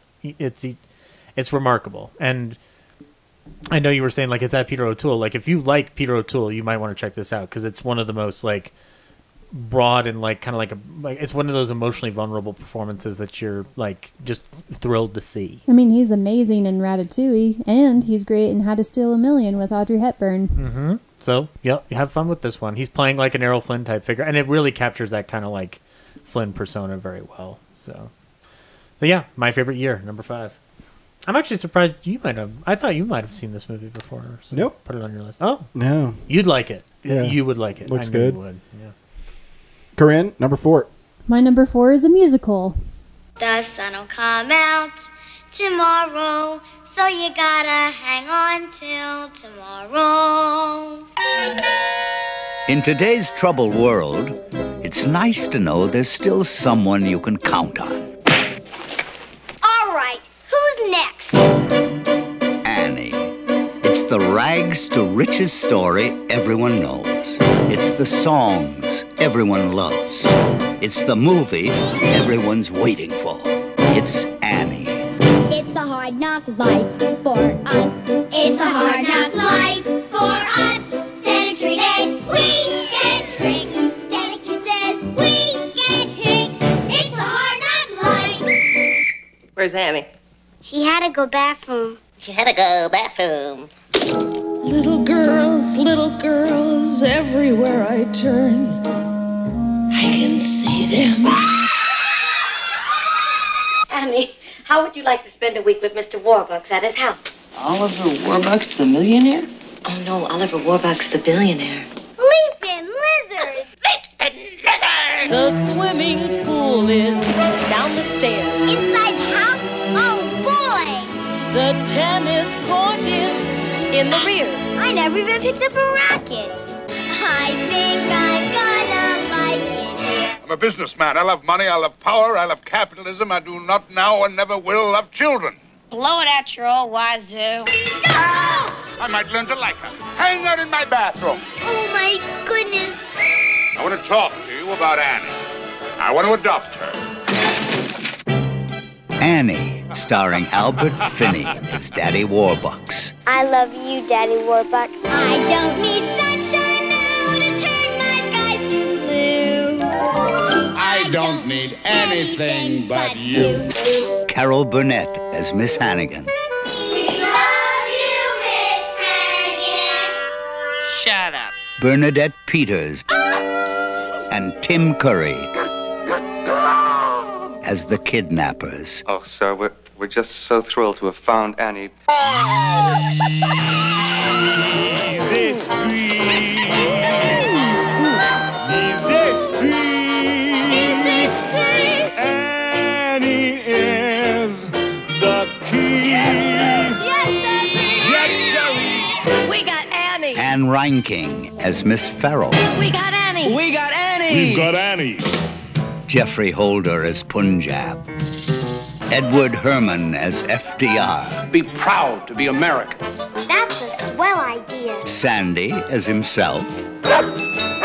And introducing Aileen Quinn Leaping lizards. as Annie. I didn't want to be just another orphan, Mr. Warbucks. I wanted to believe I was special. You are special. Never stop believing that.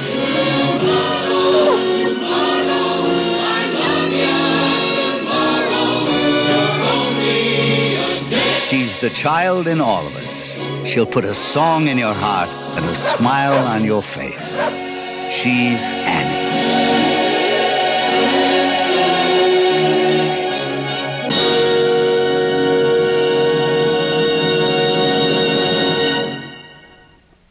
My number 4 is Annie. This was the version I watched the most as a kid, so it definitely has a special place in my heart. And honestly, this is just an all-star cast. You got Albert Finney as Daddy Warbucks. You got, Tim Curry, Bernadette Peters, Carol Burnett as the kind of villains of the film, and they're all fabulous. So, yeah, it's such a great movie, and I watched this the other day, and it's really held up. Maybe there are a couple of numbers that go on a little too long, but, I mean, everybody's having a good time. And when I went to Warner Brothers Studios, I got to see one of the exteriors that they used on the main street or whatever they called it. Their kind of faux New York setting.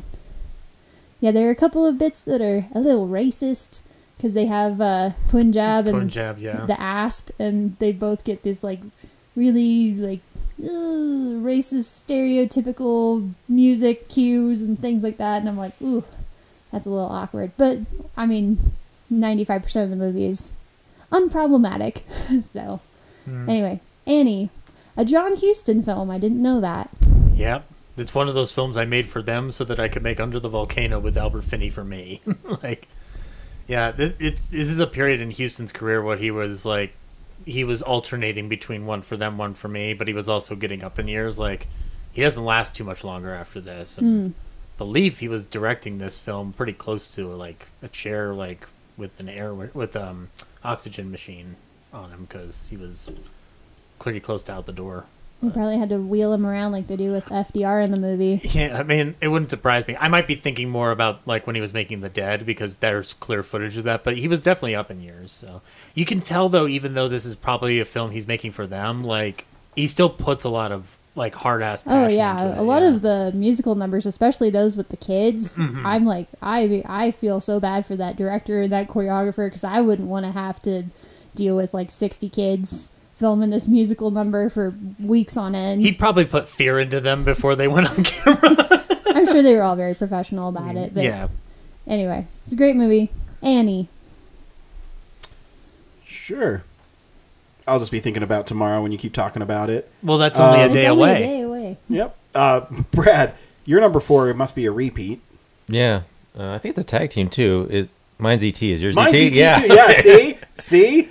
That's where it deserves to be, because a lot of people think E.T. is centered around the alien and his relationship with the kids, but it's actually a story about being divorced and growing up in a family like that and looking just to belong.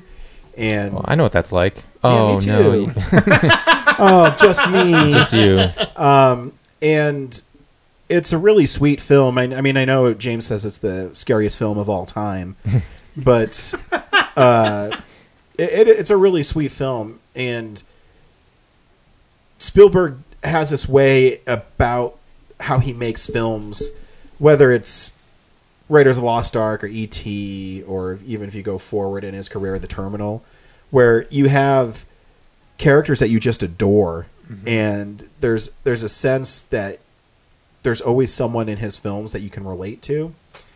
And, Elliot, in that, when I was a kid, my parents were divorced, and you always look for something that you can relate to, and the struggles that he goes through, and just wanting a friend, and then losing that friend, but realizing what's best for that friend is, I think, a valuable lesson to learn. And it doesn't matter, because like he'll be right there. Like, and I'm not saying that as a joke. Like, it's like this lovely sentiment at the end. Like, yeah, and I think that it's lost in this story about an alien. It's really about a family, and Dee Wallace struggling as a single mom. And I mean, that alien rocks. Like, oh yeah, no, it's and great. It drinks beer. And it helps sell Reese's Pieces. That's what it does. Yeah, exactly. Brad, how to get to number 4 on yours? Yeah, it's just one of those cinema classics I grew up with. One of the earliest video cassettes I remember having. I remember the MCA one where it was like the gray borders was mine. It was a really early one. Oh, wow. No, mine, like the actual tape itself had the green flip top part. Yeah. I don't remember that. Yeah. Maybe I got the poor version because my mom and dad were divorced. We get it. We fucking get it. Just imagining there's at Blockbuster or whatever, there's like 2 sections of ET tapes. There's like families, divorce, happy families, divorced families. Yeah.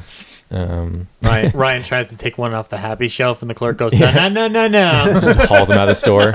Kicks him out. It's just one of those films I think too that resonates with a lot of people. I mean, when it was first released, it made $408 million. I don't know how much that is now, but good question. Yeah, I knew it at one point, but I might be pushing a $1 yeah, billion. no matter where you are in the universe, there's a friend for you out there. Yep. It's just a great small story about a kid finding a best friend. Yep. And those damn government people sticking it to the government, ruining everything. It's I don't know. It's just one of the cinema classics. I haven't watched it in a while, but it's hard in films like E.T. and even Casablanca or something. Like, how do you equate it to how you feel watching? Because they're so well known. I mean, everybody remembers "Phone Home," but they don't remember the meat of the story. $1,199,545,367.88. Yeah, I think it's one of the highest grossing movies of all time, Yeah. adjusted for inflation. Mm-hmm. So yeah, and it's still behind like Gone with the Wind. Yeah. Yeah. That's because of the road show. There's something about like the Spielberg magic in that era. It just like is. I'll see any Spielberg film. Yeah, easy. Yeah. 1941. Yeah. Okay. It's a fun film. I know not everybody likes it. I think I've seen them all now. I have. Because I saw Sugarland Express recently. Still behind on Minority Report, and that's it. I haven't seen Minority Report. Oh, and the I watched that BFG. And the recently. BFG. I still haven't watched BFG. Minority Get out. Report's awesome. Leave your own home. Get out. I reviewed that Leave recently home, for leave Catching the home. Classics. Go home. Get out. Zach. Oh, and also the Real Nerds did a fantastic. We did. Yeah, episode 2. Dissection of it in episode 2. Yeah. So when I put very smart, flour all over me, and it was horrible. Fucking dying, James. Zach, number 4. My number 4 is a film that inspired somebody named Todd Phillips to make a Joker movie. And I'm thinking as I'm sitting here now, well, maybe this is my big break. This is my big chance. You know what I mean? You don't just walk on to a network show without experience. Now, I know it's an old hackneyed expression, but it happens to be the truth. You got to start at the bottom. I know. That's where I am, at the bottom. That's a perfect place to start.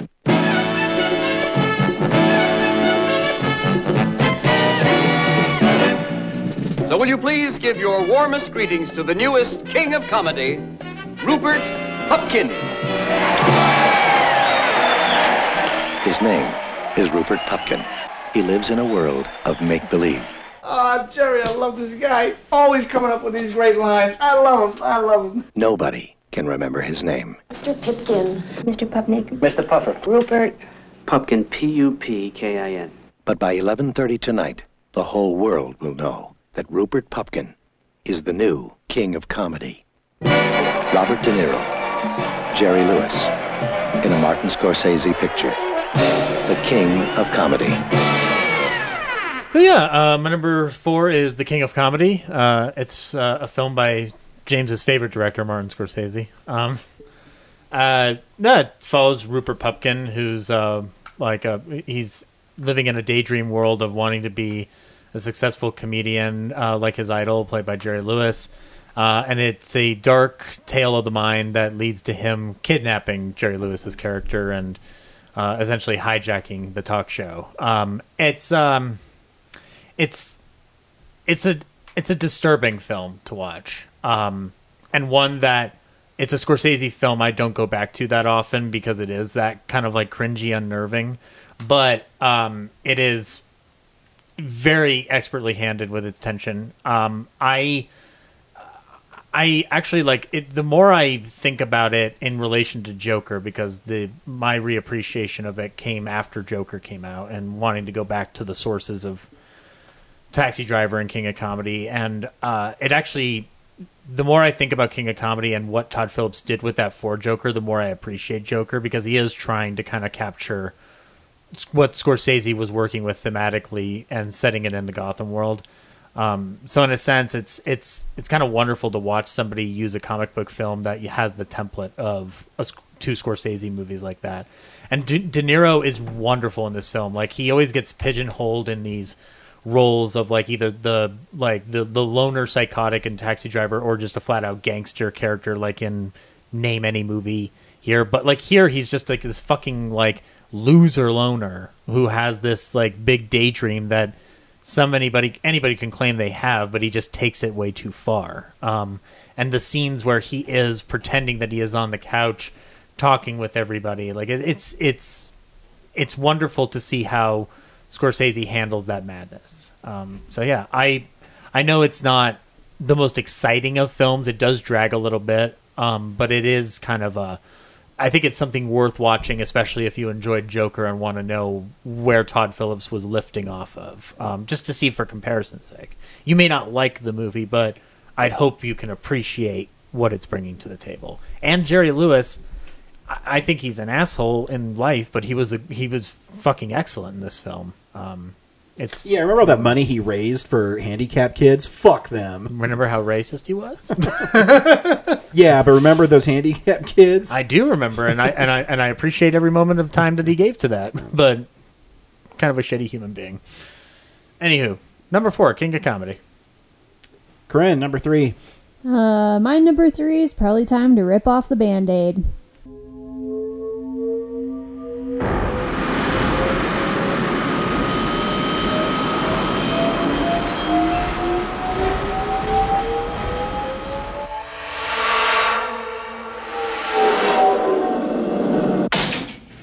I need your deck. This is a bad one, the worst yet. There was an escape from the off-world colonies 2 weeks ago. 6 replicants, 3 male, 3 female. They slaughtered 20... A Blade Runner's job is to hunt down replicants. Manufactured humans you can't tell from the real thing. What's this? Roy Batty. Probably the leader. There was just one outfit making replicants that superhuman. The Tyrell Corporation. Mr. Deckard, Dr. Eldon Tyrell.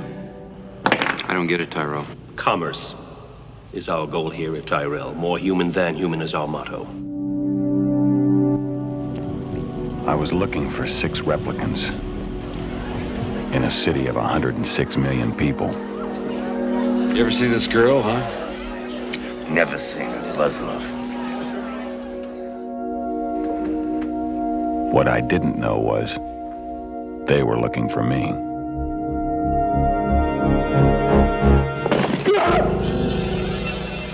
Questions? I just do eyes. Genetic design. Just eyes. Hello? I'm in a bar here now, down in the 4th sector. Why don't you come on down here and have a drink? That's not my kind of place.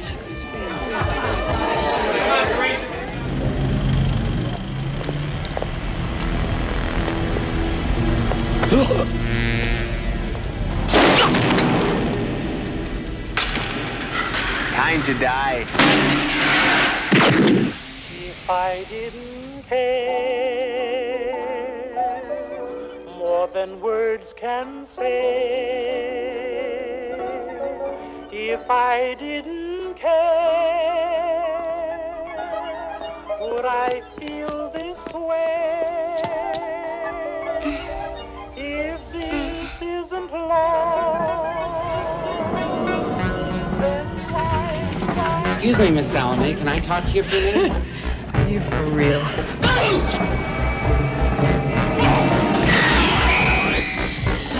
He's a damn one-man slaughterhouse. I'm going home.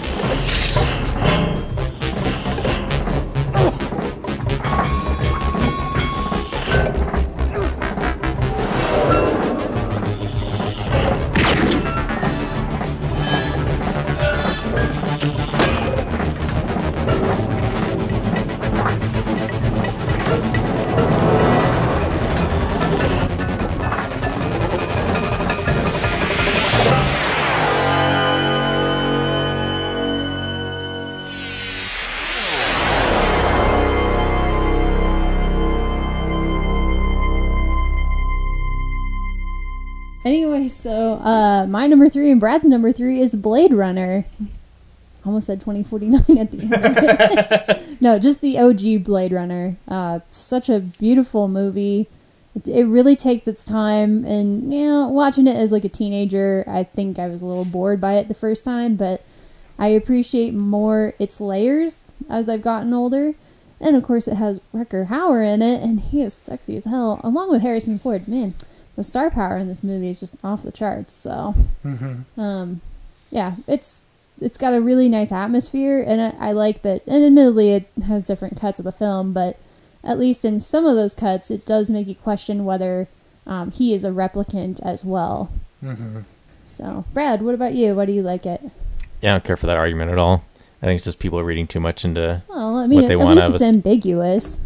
I guess. I don't know if it was even like presented to be ambiguous in the first place. I think it's just people reading into what they want to make something deeper than it is. I actually don't mind the narrated cut. Like maybe it's less artistic, but each time I didn't know what was going on either way. A lot of times, I've seen it a couple times now, so I know a little bit more what's going on in the movie now. But it's just the atmosphere is great. The mood, it's just classic sci-fi. When Ridley was at the top of his game for sci-fi back then, and it's just a cool movie. Yeah, Blade Runner. He runs blades. I mean, doesn't that title just sound cool as hell, though? Oh, no, it's an awesome title. I mean, the movie's awesome. I'm just sad that there's no electric sheep in the movie. I think that's a shame. Yeah. Or any androids dreaming of them, for that matter. Maybe in the sequel. There's no guy named Philip, or no guy named Kay, or no guy named Dick. Why are you looking for Dick? For my own reasons, Brad.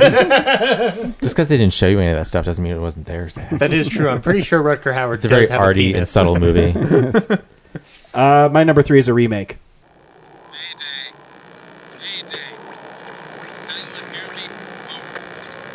This is U.S. Station 31. You read me? Found something in the ice. We need some help down here. Can anybody hear me? We found something. We found something. We found something.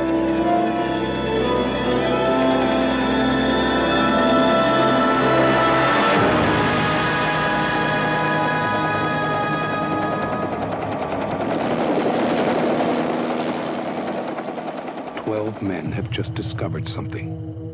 For 100,000 years, it was buried in the snow and ice. Now it has found a place to live. Inside. Where no one can see it, or hear it, or feel it. I know I'm human. Some of you are still human. This thing doesn't want to show itself. It wants to hide inside an imitation. It'll fight if it has to, but it's vulnerable out in the open. If it takes us over, then it has no more enemies. Nobody left to kill it. And then it's won. You guys gonna listen to Gary? He can beat one of those things!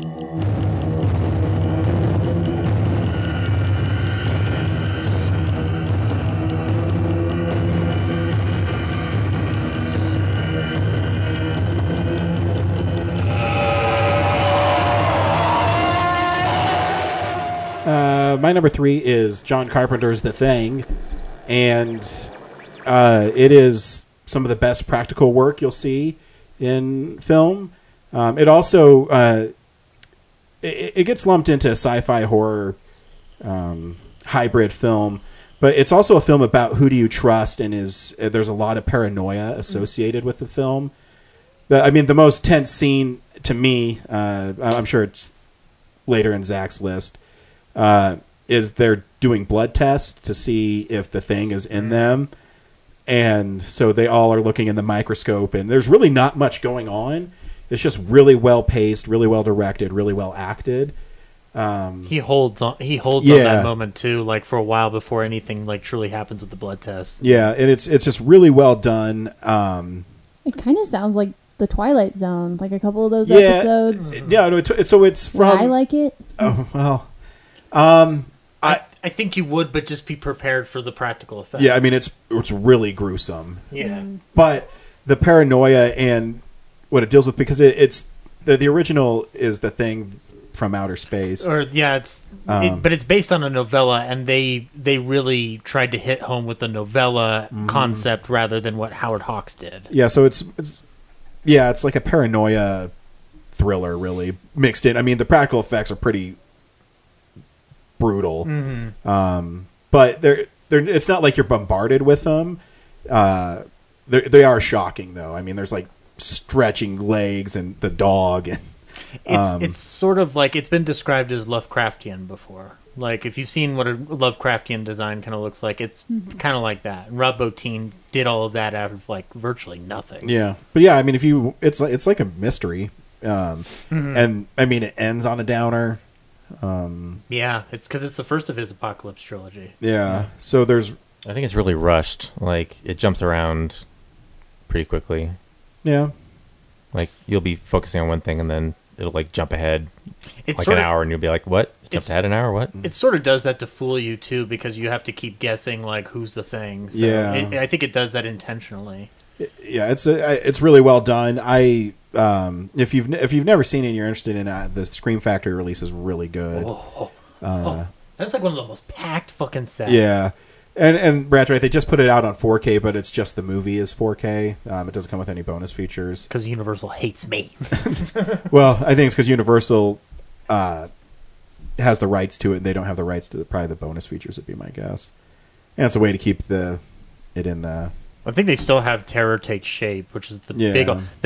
It has one of the best making of documentaries ever made for a film. No, it's really cool. So Corinne, to answer your question, if you can get past the blood and guts and the practical effects, I think you'd like it. I'll loan it to you. You don't have a Blu-ray player, do you? No. Oh yeah. Okay, then I'll loan it to you. Just take it home tonight. You'll like it. Yeah. So yeah, the paranoia is really great in it, and Kurt Russell's awesome in it. I like Kurt Russell. Reminds me of Chris Pratt. Yeah, they kind of have a resemblance. Yeah, man. If only I don't know. I think their egos are too big though to be related. I always thought Chris Pratt looked more like Raquel Rooker than anybody else, but that's just me. I mean, maybe. I mean, he wasn't his father, but he was his daddy. Yep. Zach, number 3. All right, my number 3. I mentioned Carl Reiner earlier. This is probably in my top 5 of the films Carl Reiner ever directed. Steve Martin, Rigby Reardon in Dead Men Don't Wear Plaid. Will $200 be enough in advance, Mr. Reardon? $200, I'd shoot my grandmother. No criminal is too tough for him. No pain is too great. Where'd you learn that? At camp. No joke too disgusting. Do I look like a dame?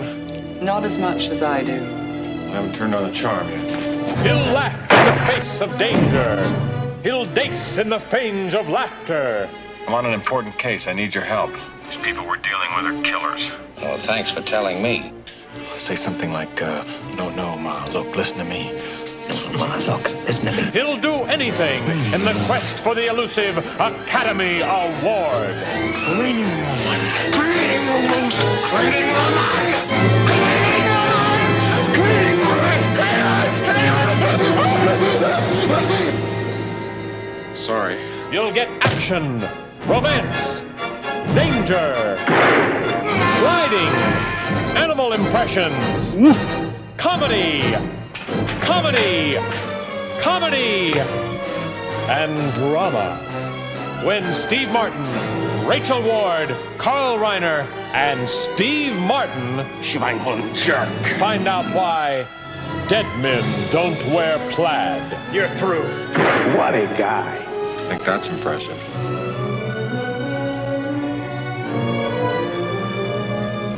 The people who brought you the jerk try to make it up to you.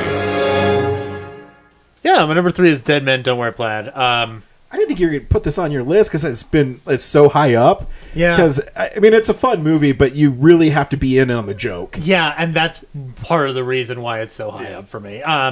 It's a parody of detective noir films from the golden age of Hollywood with only 3 modern cast members, Steve Martin, Rachel Ward, and Carl Reiner, and then the rest of the stars in the movie is incorporated footage from actual Golden Age Hollywood films. Like we saw clips of White Heat and The Big Sleep and stuff like that in there.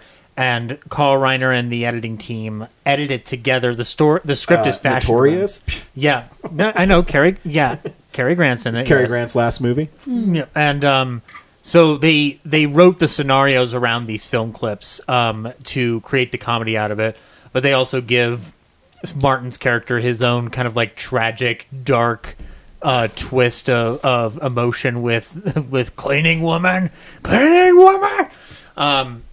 It's fantastic. It's one of those films that when I saw it, I couldn't believe somebody had made a movie like that, because it seems like it wouldn't work because the sound quality and the film clips doesn't match. But you just forget about that. It doesn't cross your mind because you're just engrossed in the laughter on it. It's one of those examples of how Carl Reiner is able to craft something unique out of a comedy that you're not expecting, because he does the same thing with Oh God, where it's not really about religion, it's more about the idiocy surrounding organized religion, or he makes fun of sci-fi films in The Man with Two Brains and stuff like that. So it shows his artistry, that he's able to kind of craft something around it. And in a weird way, it's kind of like a sketch film, because it kind of deals in like isolated episodes. So he's kind of bringing some craft of sketch comedy knowledge to it. And Reiner himself is in the movie as a Nazi, because there's a Nazi plot in the movie, because of course there is. Oh, yeah. But yeah, it's such a treat. I love Steve Martin. So if I anytime I sit down to watch a film of his, it's going to be this or The Jerk or Dirty Rotten Scoundrels. And so it's like among those films that I will sit down and like just get lost in. I rewatched it not too long ago, back in like November, and I was just falling on the floor laughing. So it's close to me. So yeah, if you haven't seen it, I genuinely think there's no reason why anybody wouldn't enjoy this film. The one like cringe moment is when she passes out in his office and he's fondling her breasts, and she wakes up and goes, "What are you doing?" He's like, "I'm adjusting your breasts." They got misaligned on the fall. Like, it's a little bit like, but I think you can get past it. Yep. Corinne, number 2. All right, so to introduce my number 2, I shall recite a quick poem that comes to us by way of Sir Percival Blakeney. They seek him here, they seek him there. Those Frenchies seek him everywhere. Is he in heaven? Is he in hell? That damned elusive Pimpernel.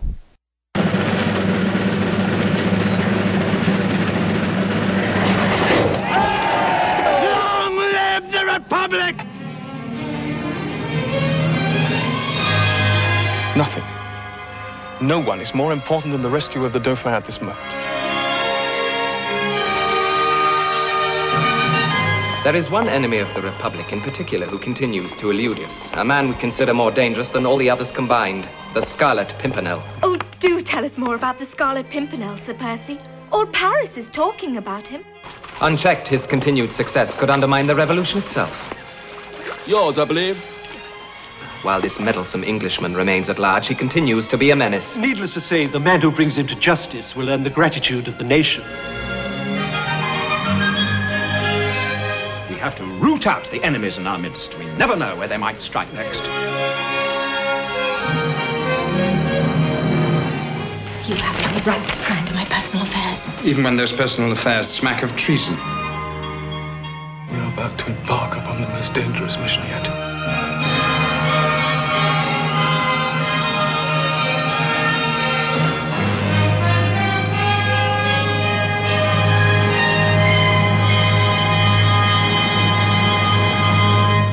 So my number 2 is The Scarlet Pimpernel. Crammed with adventure. As it said on the DVD cover in the trailer, yeah.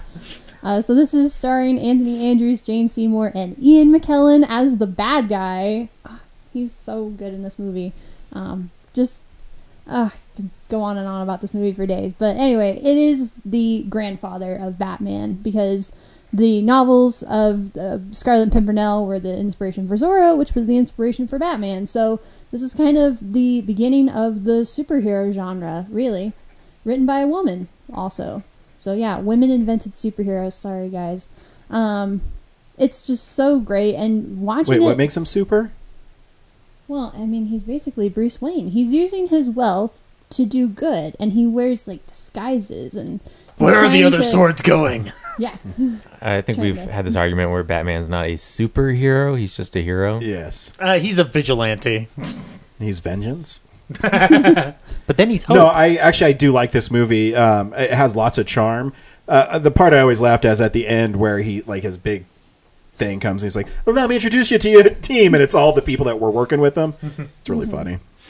Good stuff. And I haven't seen it in a long to time. show you that paying attention to detail, because the whole movie he makes fun of Chauvelin, who's played by Ian McKellen, for not paying attention to fashion.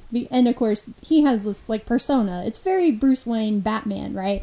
He has this persona where he acts like a dumbass, and he just kind of flies under everyone's radar because of that. They don't think that he's like some criminal mastermind because he's just a goofball and an idiot. So then he's actually like planning to break all these people out of the French Revolution and everything. And he gets on to Chauvelin about like, oh, your fashion sense is terrible, my boy. Oh. And then at the end, he's like, oh, yes, but you didn't notice that the uniforms of your soldiers were very poorly tailored. So maybe if you'd have caught on to that sooner, you wouldn't be in this situation. But yeah, I just love it. And there are elements that you can pick up in like a post Christopher Nolan Batman era of like, you know, the whole like dual identity and the idea of the mask and like who he really is versus, you know, the show that he has to put on to fly under everyone's radar and go unnoticed, and the kind of subtle things that he has to do in the background to ensure all the plans go smoothly. And I would love to see if Matt Reeves does a sequel to The Batman, which he probably will. I want to see Clayface, and I want him to be based on the Scarlet Pimpernel, of basically a guy who just has great acting ability and awesome disguises and just like uses it to cause chaos. Call me Matt Reeves. I have lots of ideas for you. Does at any point does the Scarlet Pimpernel go, Rachel? No. Okay. Sorry. I'll Also, still watch it. On top of being a superhero movie, it's also a period drama. So you knew it was. And it's British, huh? Part of it's British. It's true, Ryan. We're all British. It's the Beauty and the Beast thing where they have British people. No, that's what I mean. French It's a people. total British production. Oh, I know, but it's supposed to be set. Well, most of it's supposed to be set in France. One of the studio logos is an acorn. Like, sounds British to me. I saw it for the first time on PBS, and I don't know why I stopped because I do like period dramas and pieces. I go, oh, I'll watch it. And it's really good. There's an older one from the 30s that has the Leslie Howard, the guy who plays Ashley in Gone with the Wind, and that's pretty good too. I think this one's better because I think Ian McKellen as Chauvelin is a lot better. I think the 30s one is the one they show a clip of in V for Vendetta. I could be wrong, like because it's You Go Find Your Own Tree is what they. No, you're thinking of the Count of Monte Cristo. No, Count of Monte Cristo. That's right. Yeah, never mind. Anyway, my number 2 is The Scarlet Pimpernel. It's on YouTube. Go watch it. Sweet. Brad, your number 2 is a repeat. It is. It's First Blood. Oh, nice. We talked about it earlier. Just an amazing film. If you're like me and you grew up watching Rambo 3 first, definitely a departure from what you're expecting. Just a great meditation on PTSD for war veterans, and it just frustrates like the police in that town, like how they could go that far to like ruin his life like that, just because he wanted to go to a diner and have some food. Yep. It also treats it like a horror movie. I was looking at some of those clips, like they treat Rambo kind of like a horror villain, like because they have him like hiding around in the trees and whatnot, and they'll just do a pop up for a jump scare. There are some parts where I'm like, how did he build that trap so fast? The environment, movie magic. Like his training under Colonel Troutman. Like what spring did he have for that branch that swings out with the spikes on it? I had it in my backpack. Yeah. And there's that one part where he's like laying right on the ground. The cop doesn't see him. But whatever. Well, it happens. It's still amazing. Yep. My number 2 is a repeat as well. It's Blade Runner. I like this film. It's really cool. I love the production design. I'm a Harrison Ford fan, and he's really good in it. Yep, Blade Runner. It's awesome. We've talked about it, but I love me some Blade Runner. Yeah, and I don't care what cut it is. Actually, I find value in all of them. Mm-hmm. You'd probably just like the scene where that lady's naked. No, I like the scene where he's fighting Rutger Hauer at the end. That's pretty awesome. Yeah. Violent, Yeah. Like Tears in Rain. Yeah. Zach, number 2. All right. I'm guessing this is everybody else's number 1. My number 2 is a sweep, but it's pretty high up, so I hope I can be slightly forgiven. Beyond the darkness, beyond the human evolution, is Khan, a genetically superior tyrant. Exiled to a barren planet, banished by a starship commander he is destined to destroy. Left for dead, he has survived. I'll chase him round the moons of Nibia and round the Antares maelstrom and round perdition's flames before I give him up. There she is. There she is.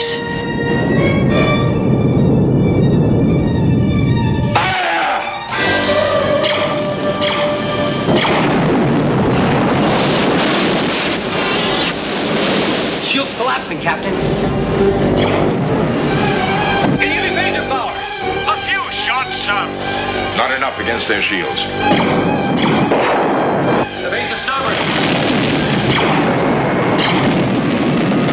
Scotty, I need warp speed in 3 minutes or we're all dead.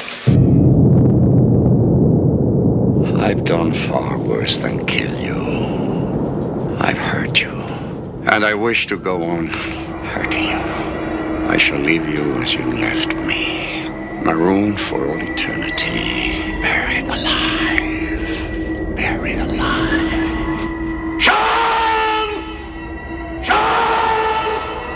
At the end of the universe lies the beginning of vengeance.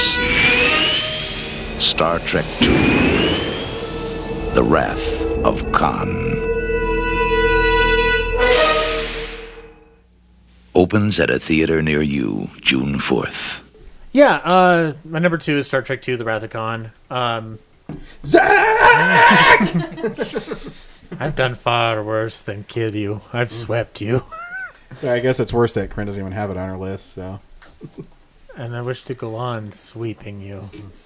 Yeah, no, I mean, if it were not for John Carpenter's The Thing, this would have been my number 1. I love Star Trek, the original series, and this is the best film they ever made, hands down.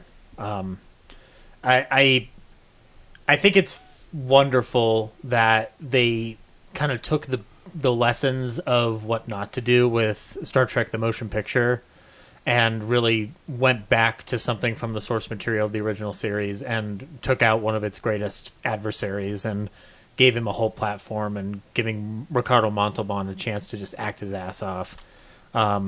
The entire crew has something to do at some point. Even Chekhov, who wasn't even in that episode, but doesn't matter. He's there. We put an earworm in him, and we see those wonderful practical effects of those things digging into his ear. And obviously Spock's sacrifice at the end will move you to tears.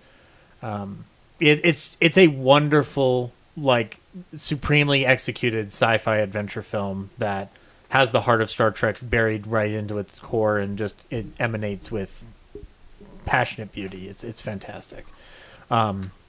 And like I would say that if anybody doesn't like Star Trek or can't get into Star Trek, if they started with this film, I think it would convince them to try and explore the world of Star Trek into the television series and stuff, because this does give you this gives you a glimpse into why those characters are so popular without having to have any prior explanation, because most of you've never seen the original series all the way through. Nope. But you were pretty much able to just latch on to what's going on from the get-go. Yeah. So yeah, it's a good gateway film for it. And yeah, like I said, if it wasn't for The Thing, this would have been my number 1, hands down. I love it. Yeah. Corinne, you're going to kick off the number 1s. Yep, my number 1 is the best movie based on a poem.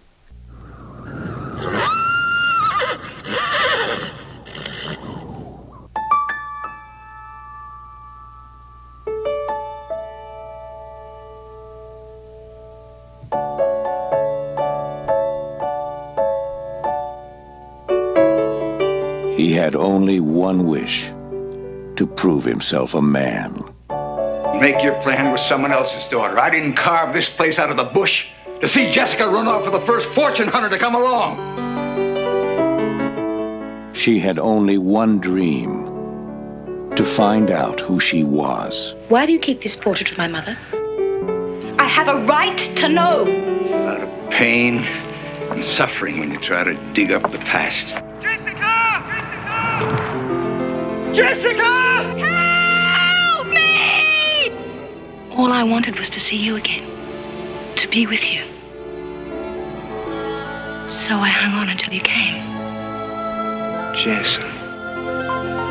Together they fought and struggled and loved in a land as untamed, as beautiful as they themselves.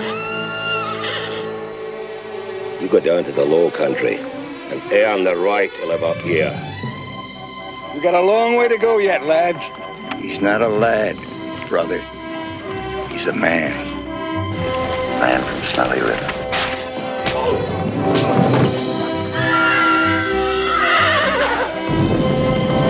20th Century Fox proudly presents a magnificent epic adventure.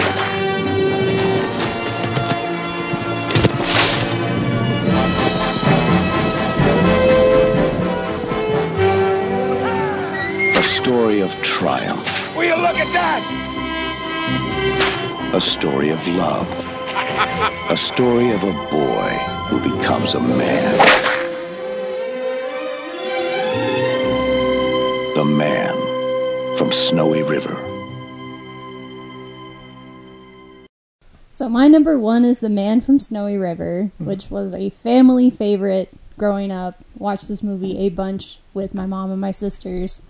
And it has some of my favorite moments in all of cinema, but the whole chase I think it's an unrealistic portrayal of a man.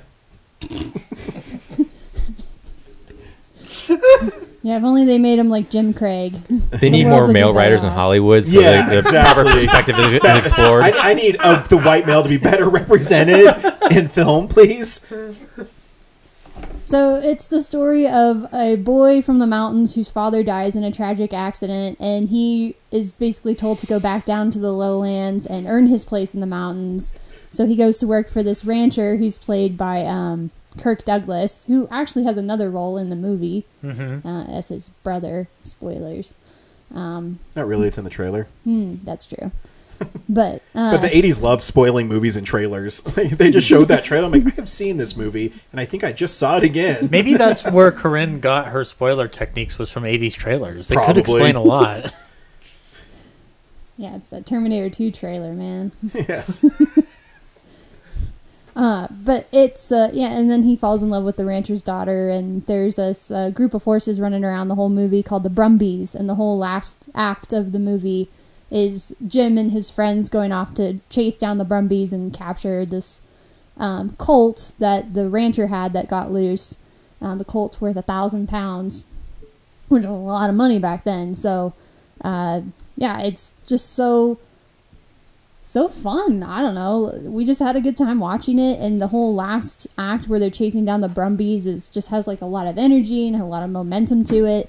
And you just really feel like you're in the midst of like this chase sequence, and it builds up to one of my favorite moments in like probably all of cinema, where so they're riding through the mountains, and basically like nobody really should be up there except for Jim, because he's from the mountains, his horse is from the mountains, so they have a home field advantage basically, and they're chasing the Brumbies, and the Brumbies go down this really steep hill, and nobody can follow them.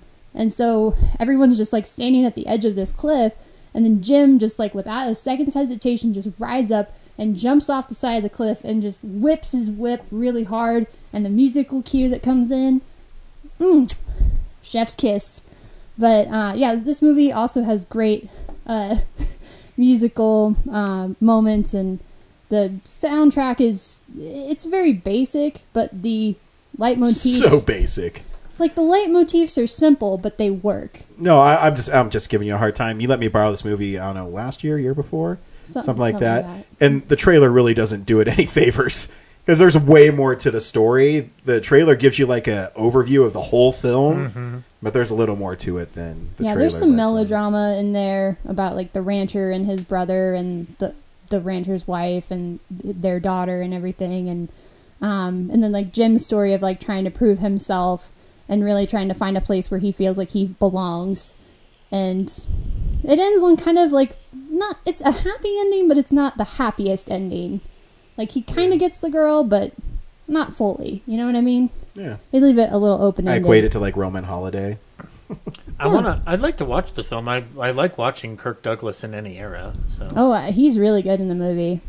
Yeah, it looks beautifully shot, and it's an Australian production when I was looking it up just now. So it sounds awesome. Yeah. Directed by George T. Miller, and I had to be like, it's not the same George Miller. We talked about this on an episode before. Oh, yeah. Because I was like, George Miller, yeah, because Australia. So you're thinking, oh, yeah, he would have directed. No.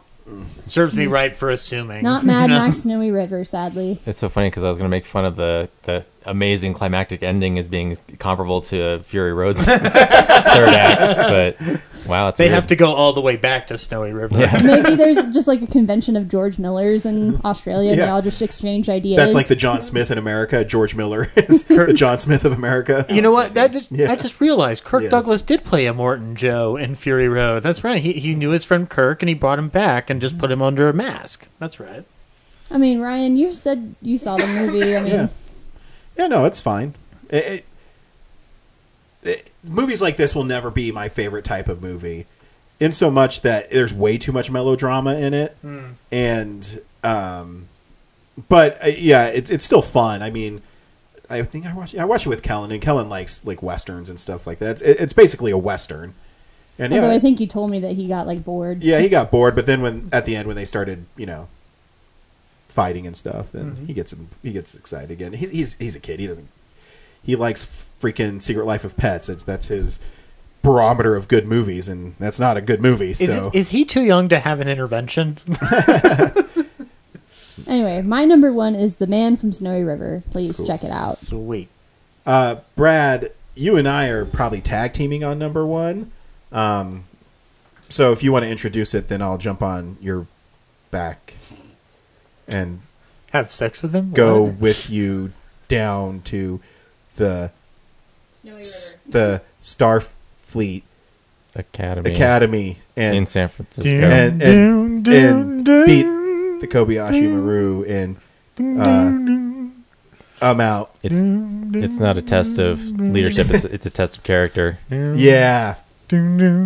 Brad, your number one movie? Yeah, my number one movie is the Star Trek II Wrath of Khan, obviously. The right number one movie to all these yahoos in this freaking podcast. It's not about what's the best, it's about what's your favorite, Ryan. You said so at the beginning of the podcast. It's about what's the best. No, you know what? it's not. You need to get back in time and tell John Carpenter to direct this movie instead of The Thing. Then I'll talk. For me, just growing up as a Star Trek fan, it's one of the best up there. I've said before, like, I think 6 is actually my favorite, but if you want to crash course in Star Trek, this is what you turn people on to. Has actual stakes, consequences. They mine the series, which I've always said is, for the movies, the best way to make Star Trek movies is to pull stuff from the series, because you please the fans, and then you update it with a bigger budget and attract new audiences too. And you never know what you're going to get out of like pulling something from the past like that, like the Borg with First Contact and pulling out some of Picard's trauma from that. Yeah, works beautifully. I mean, sometimes it works when you do Star Trek 4 and just time travel. But they did time travel stuff in the series too. But I also love if you saw the sweeper things. This game that Kirk and Khan have, it's not just Kirk constantly defeating Khan or the other way around. They're trading blows back and forth. It's great how Khan is this 21st century genius. And he thinks he's so much smarter than someone who's from the 23rd century. And, he doesn't lack three-dimensional thinking. Yes. Nicholas Meyer coming in and revamping, what people know Star Trek to be. Yeah, it's the militarization of Star Trek is antithetical to Roddenberry's vision, but I think it, there's a certain point where you can't have drama anymore if there's no conflict. So, yeah, I think it can't just be all philosophy, especially with what you've created. Or all good times, yeah. Yeah. I will say, this might be someone's first time listening to our podcast, so I know I've told this story before.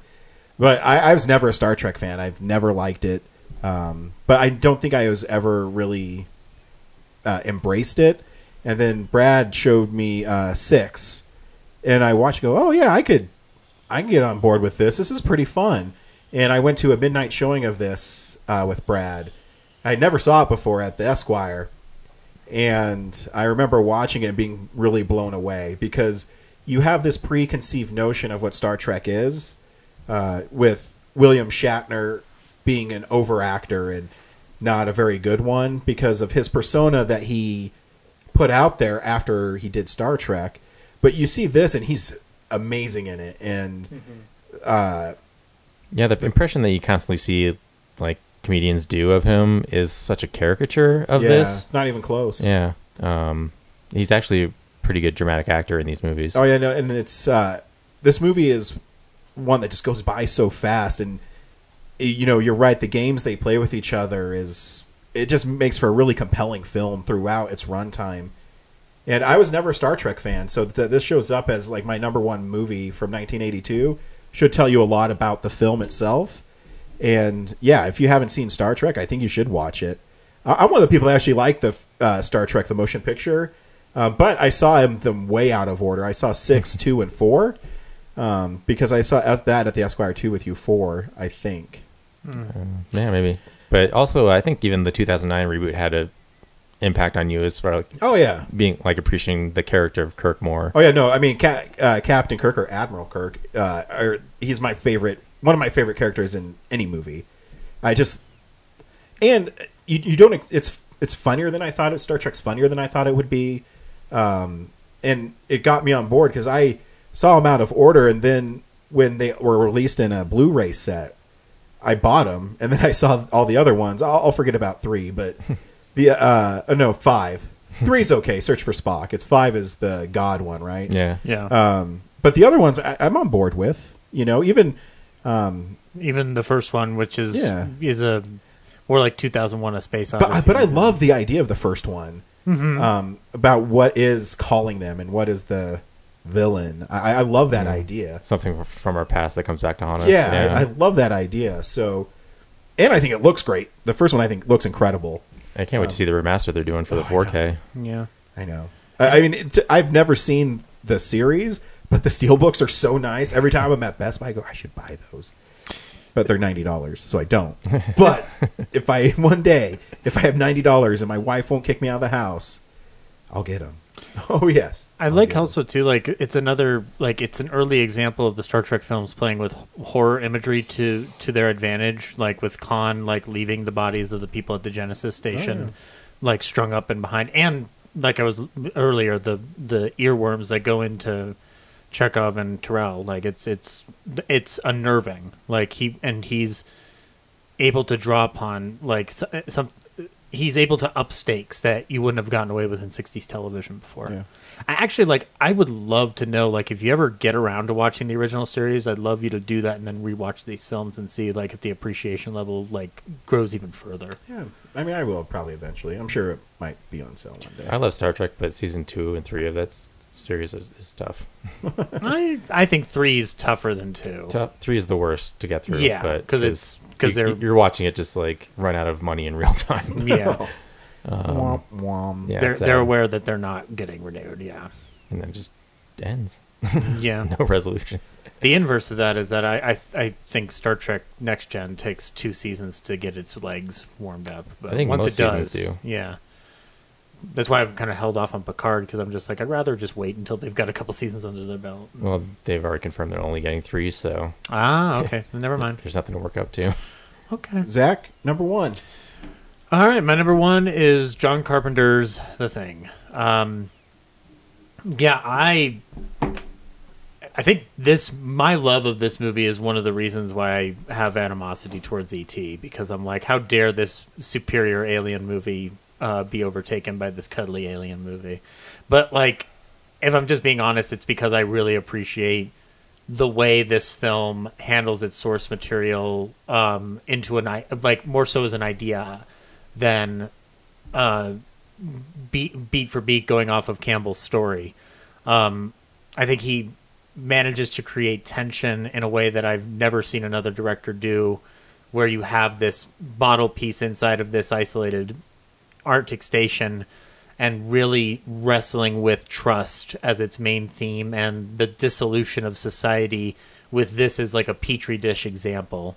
The practical effects are astounding. There are still moments in this film that unnerve me. Some small stuff, even like Wilford Brimley's character, when they have to put him away in isolation because he's been destroying. No, because he's destroying the station, and he's like, "Oh, you don't understand. That thing wanted to be ours." MacReady goes back in to check on him, and it cuts to this kind of medium wide shot of him sitting there eating and putting stuff together, and you can see a noose in the background. He's about ready to hang himself. Also the something that will never escape me as an image is when one of the men is tumbling out there because we realize he is the thing, and MacReady's got the blowtorch, and him as the crew member as the thing turns around, and he's got like a claw kind of thing, and he just looks at him with those dead eyes, and he just goes like it's similar to the Invasion of the Body Snatchers remake. Like when people do that with their mouth, like I get freaked out, and then you just see him like no real remorse, just torch him, and it's like it's bleak as shit. Like it's a mean movie. And the final image of him and Keith David out in the snow just waiting it out, like it's unsettling. And I feel like in a way, like I rewatched this I rewatched this and the prequel, The Thing. And I think that either one of those films does a good job at handling those themes because it's such a compelling idea to work with. I'm excited that they're going to do another one based more on the expanded novella that they dug up recently. But honestly, like this is the most perfect adaptation of this concept, hands down. So, yeah, if you haven't seen The Thing, why the fuck haven't you? Check it out. It's a good one. And Corinne, I'll loan it to you. Yeah, just take it home and watch it. I guarantee it's scary, but you won't regret watching it. Like I know we kid you about that stuff, but trust me, this is a horror film that James loves, and James is adverse to horror films. So, yeah. I mean, I'm down to see it if it's got like a Twilight Zone-esque sort of vibe to it. It's very strong in that respect. Good deal.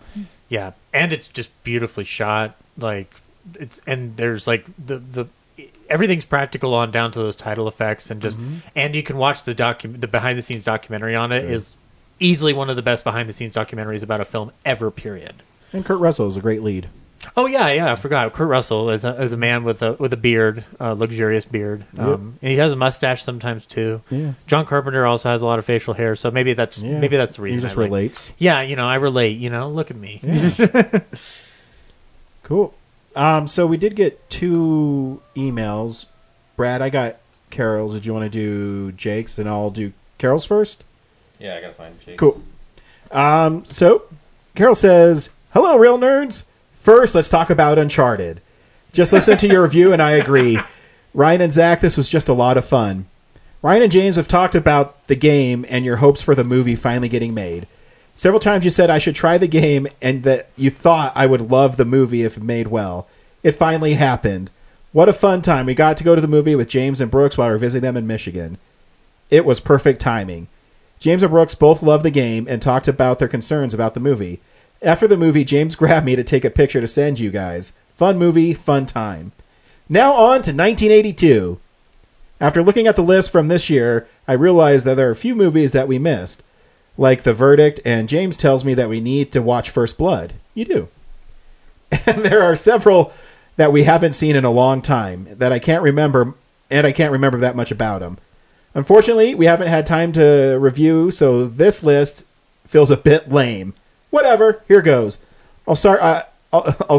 This time I'll start at the end. Honorable mentions, Sophie's Choice. I must mention it because it stuck with me. Just hearing the name makes me sad, but it's a type of story that needs telling. The title scene is a painful reminder of a man's inhumanity. Terrible, I agree. Almost the worst movie ever, The World According to Garp. Yep. Number 10, Death Trap, a comedy mystery starring Michael Caine. I haven't seen that. I'll see Michael Caine. I like him. Number 9, An Officer and a Gentleman. This is a complicated story that follows a sad and lost character and a few of the people he encounters as he tries to become a Navy pilot. Tron. Wild and crazy science fiction. Number 7, Blade Runner. Dark and mysterious science fiction. True. Number 6, Victor Victoria. Julie Andrews. Oh my gosh, a woman pretending to be a man dressed up like a woman. She does a great job. There are a lot of laughter and there are some good messages too. James Garner and Robert Preston are both wonderful. Leslie Ann Warren plays a character that is so tacky and annoying. Number 5, Evil Under the Sun. I love Agatha Christie. In this one, we have Peter Ustinov playing the role of Hercule Poirot. He plays a character a bit more fun than the way Poirot is written. A favorite scene is when he tells everyone he is going for a swim, but just walks out into the water, barely to his waist, and moves his arm as doing swim strokes. Clever. Maggie Smith is great playing the proprietor of the resort, who seems to know everyone's business. She is so fun. I do love Maggie Smith. She's always great in things, you know. Number 4, Star Trek II, The Wrath of Khan. Hey, it's a Star Trek, and it's an even number. Enough said. Number 3, Tootsie. Interesting. Another story about a cross-dresser and also doing it to get a job. Dustin Hoffman is amazing. Lots of fun to watch. 2, E.T. the Extraterrestrial. Yes, there's some controversy in our family regarding this movie, but the bottom line is that it's great. A little scary, funny, and oh so very heartwarming. And my number 1 is sort of a cheat. She's getting into it now. Cheating a little bit. I love it. But that's okay. It's Real Nerds Pod Show, Season 1, Episode 2, Extraterrestrial. This is the most fun to watch. It brings back the best memories. Rich and I went out to a movie while filming inside the house was happening. Then during the filming outside, we watched from the window upstairs. That was hilarious. There was Ryan lying in our driveway, covered in white powder, our van driving up, guys jumping out dressed like in hazmat gear to go to throw Ryan in. We were cracking up watching take after take. It was great to see the finished project. Great writing, acting, and editing. So proud. Hey, why don't we own a copy of the DVD? Good question, James. Hey, Brad, I love your new section on how not to be an annoying movie watcher. You go ice holes. Seriously, people, how rude. It's worse than whispering.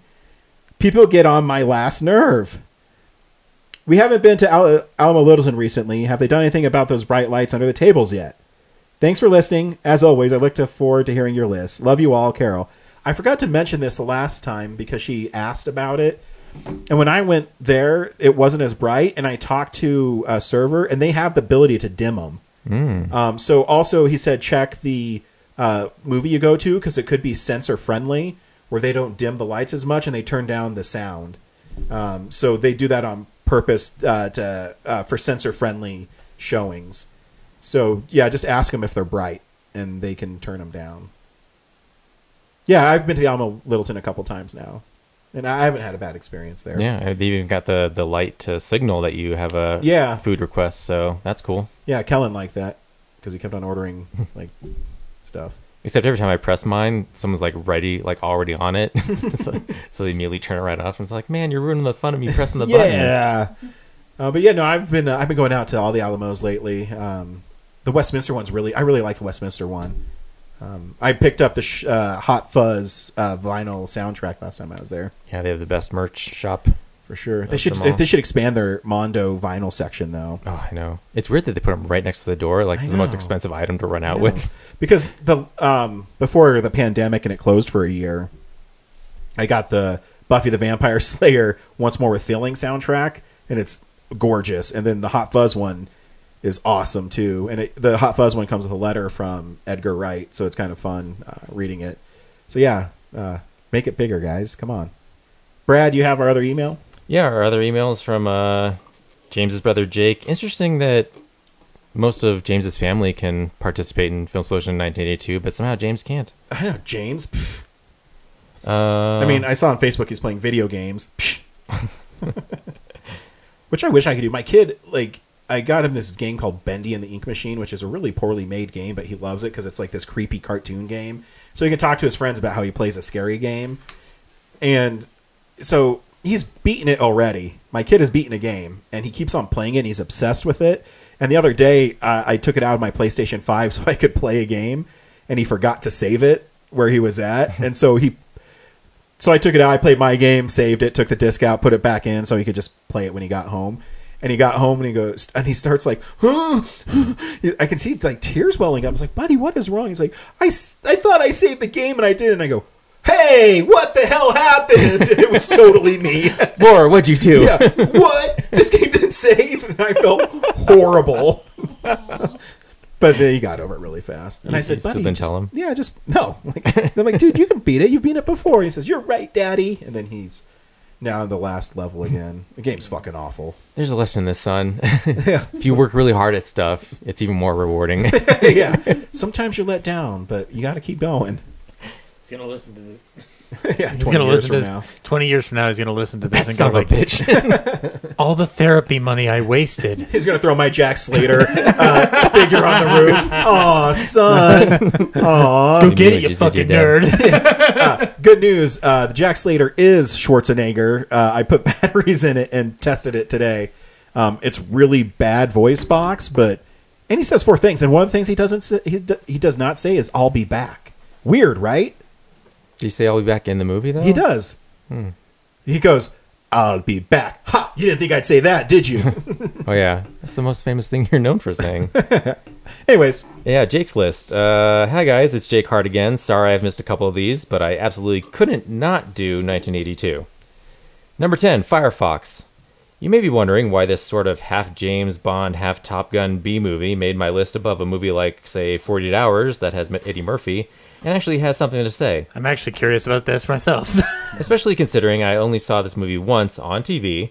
I don't think I saw the whole thing, and I don't remember much about it. But what I do remember, the main character flies this super high-tech fighter jet with a black box that lets him fly by wire with his brain. In the climax of the movie, he gets killed, but some part of him has transferred into the black box, and it keeps flying the plane. I still remember that one part of this one mediocre movie as the spark of my interest in transhumanist science fiction, and that's why this thing is on my list. Number 9. I'm not sure... Number 9, First Blood, and I'm not sure he remembers the right movie because his comment is, Exploding Arrows for the Win. That's from the second one, Jake. But we understand why you get confused. Number 8, The Thing. As you know by now, I don't like horror, but this movie is really cool for its portrayal of paranoia alone. Mm-hmm. Also, a guy who pours his drink into the computer when he gets frustrated with it, and we've all wanted to do that at least once. Number 7, Death Trap. This well-executed bottle episode mystery is also proof that Christopher Reeve could totally play other things besides Superman. Number 6, Conan the Barbarian. Riding a horse. Huh? What? You get there? I just caught up to it. All right, cool. Number 6. It's like when Pam's like, Todd Packer's like, can someone give me a ride? It's like, I can do anything except pass a breathalyzer. Yes, exactly. Number 6, Conan the Barbarian, the movie that launched 1,000 metal album covers. Yeah. Number 5, Tron, a major technological moonshot triumph, and also the only movie I'm aware of in which the practical effects are pretending to be CGI. Number 4, Blade Runner. Just for the record, it doesn't matter whether Deckard is a replicant or not. Thank you. It seems like a consensus amongst us that we just enjoy the film. Yeah. That part doesn't matter. Like I don't think that ever occurred to me until like internet fandom spoke up about it. And again, I think they're making it what they want it to be. Number 3, The Dark Crystal, a seriously epic fantasy classic made with nothing but Muppets. Number 2, Star Trek II: The Wrath of Khan. Star Trek goes for a knockdown, drag-out epic, and it works. If I am going to show someone a movie who has never seen any Star Trek, I show them this one. Number 1, Megaforce. Deeds, not words. Yeah! As a kid in the 80s, I would so totally have wanted the toys they never made based on this movie. Just kidding. Who am I kidding? Number 1, E.T. the Extraterrestrial. If I can just make James watch this one more time. Just one more time. I'm sure he's going to understand how wonderful it is. I guess James and I can both say our childhoods would not be the same without this movie. Aww. But for me, this was my absolute favorite movie, period. For a good 10 years. Spielberg's painted sense of wonder at full blast. It totally made Reese's Pieces my favorite candy for a long time, too. And I don't even care that it's just shameless product placement. You phone home, little buddy. Nice. You phone home. Yeah. Yeah, it wasn't Reese's Pieces. It was like Kit Kats or something else. They didn't want to be associated with the movie. What was it? Yeah, it's in the making of. And or I think it was M&M's. Yeah, and they had... Yeah, because they had to just pick something, random. So... Or like M&M's. It's in the making of on the 30th anniversary. Yeah, for some reason M&M's is like, no, you can't have our rights to be in the movie. And they're like, okay. We're going to make a ton of money, but... Yeah, it's. I hope I'll reach out to James and hopefully he'll write a rebuttal about his whole family loves E.T. but he hates it because he's terrified about it. Here's my article on why 1982 sucks. Yeah, that's probably why he's not in this list. Can't relive the childhood trauma of E.T. Cool. Thanks for going on this journey. 40 years in the making. Next week we're seeing X by Ty West. That will be a lot of fun. And yeah, we'll see you at the movies. Thanks. Bye. Bye. You waited all year here with the nerds and chosen. I'm telling you all, it's a film explosion. Film explosion. Thanks for listening to Real Nerds Podcast, a Nebulous Visions production. Stream or download episodes, read articles at realnerdspodcast.com. Stream us on Apple or Google Podcasts, Stitcher, Spotify, or iHeartRadio. Follow us on Facebook, Real Nerds Podcast. Twitter and Instagram, @Real Nerds. Watch us on YouTube, Real Nerds Podcast. Email us at realnerds@gmail.com. Call us at 720-6nerds5. Thank you to Sparks Mandrill, Mike at Plan 9 Studios, and Bolognium for all of our groovy theme songs. And that's how you fucking do it!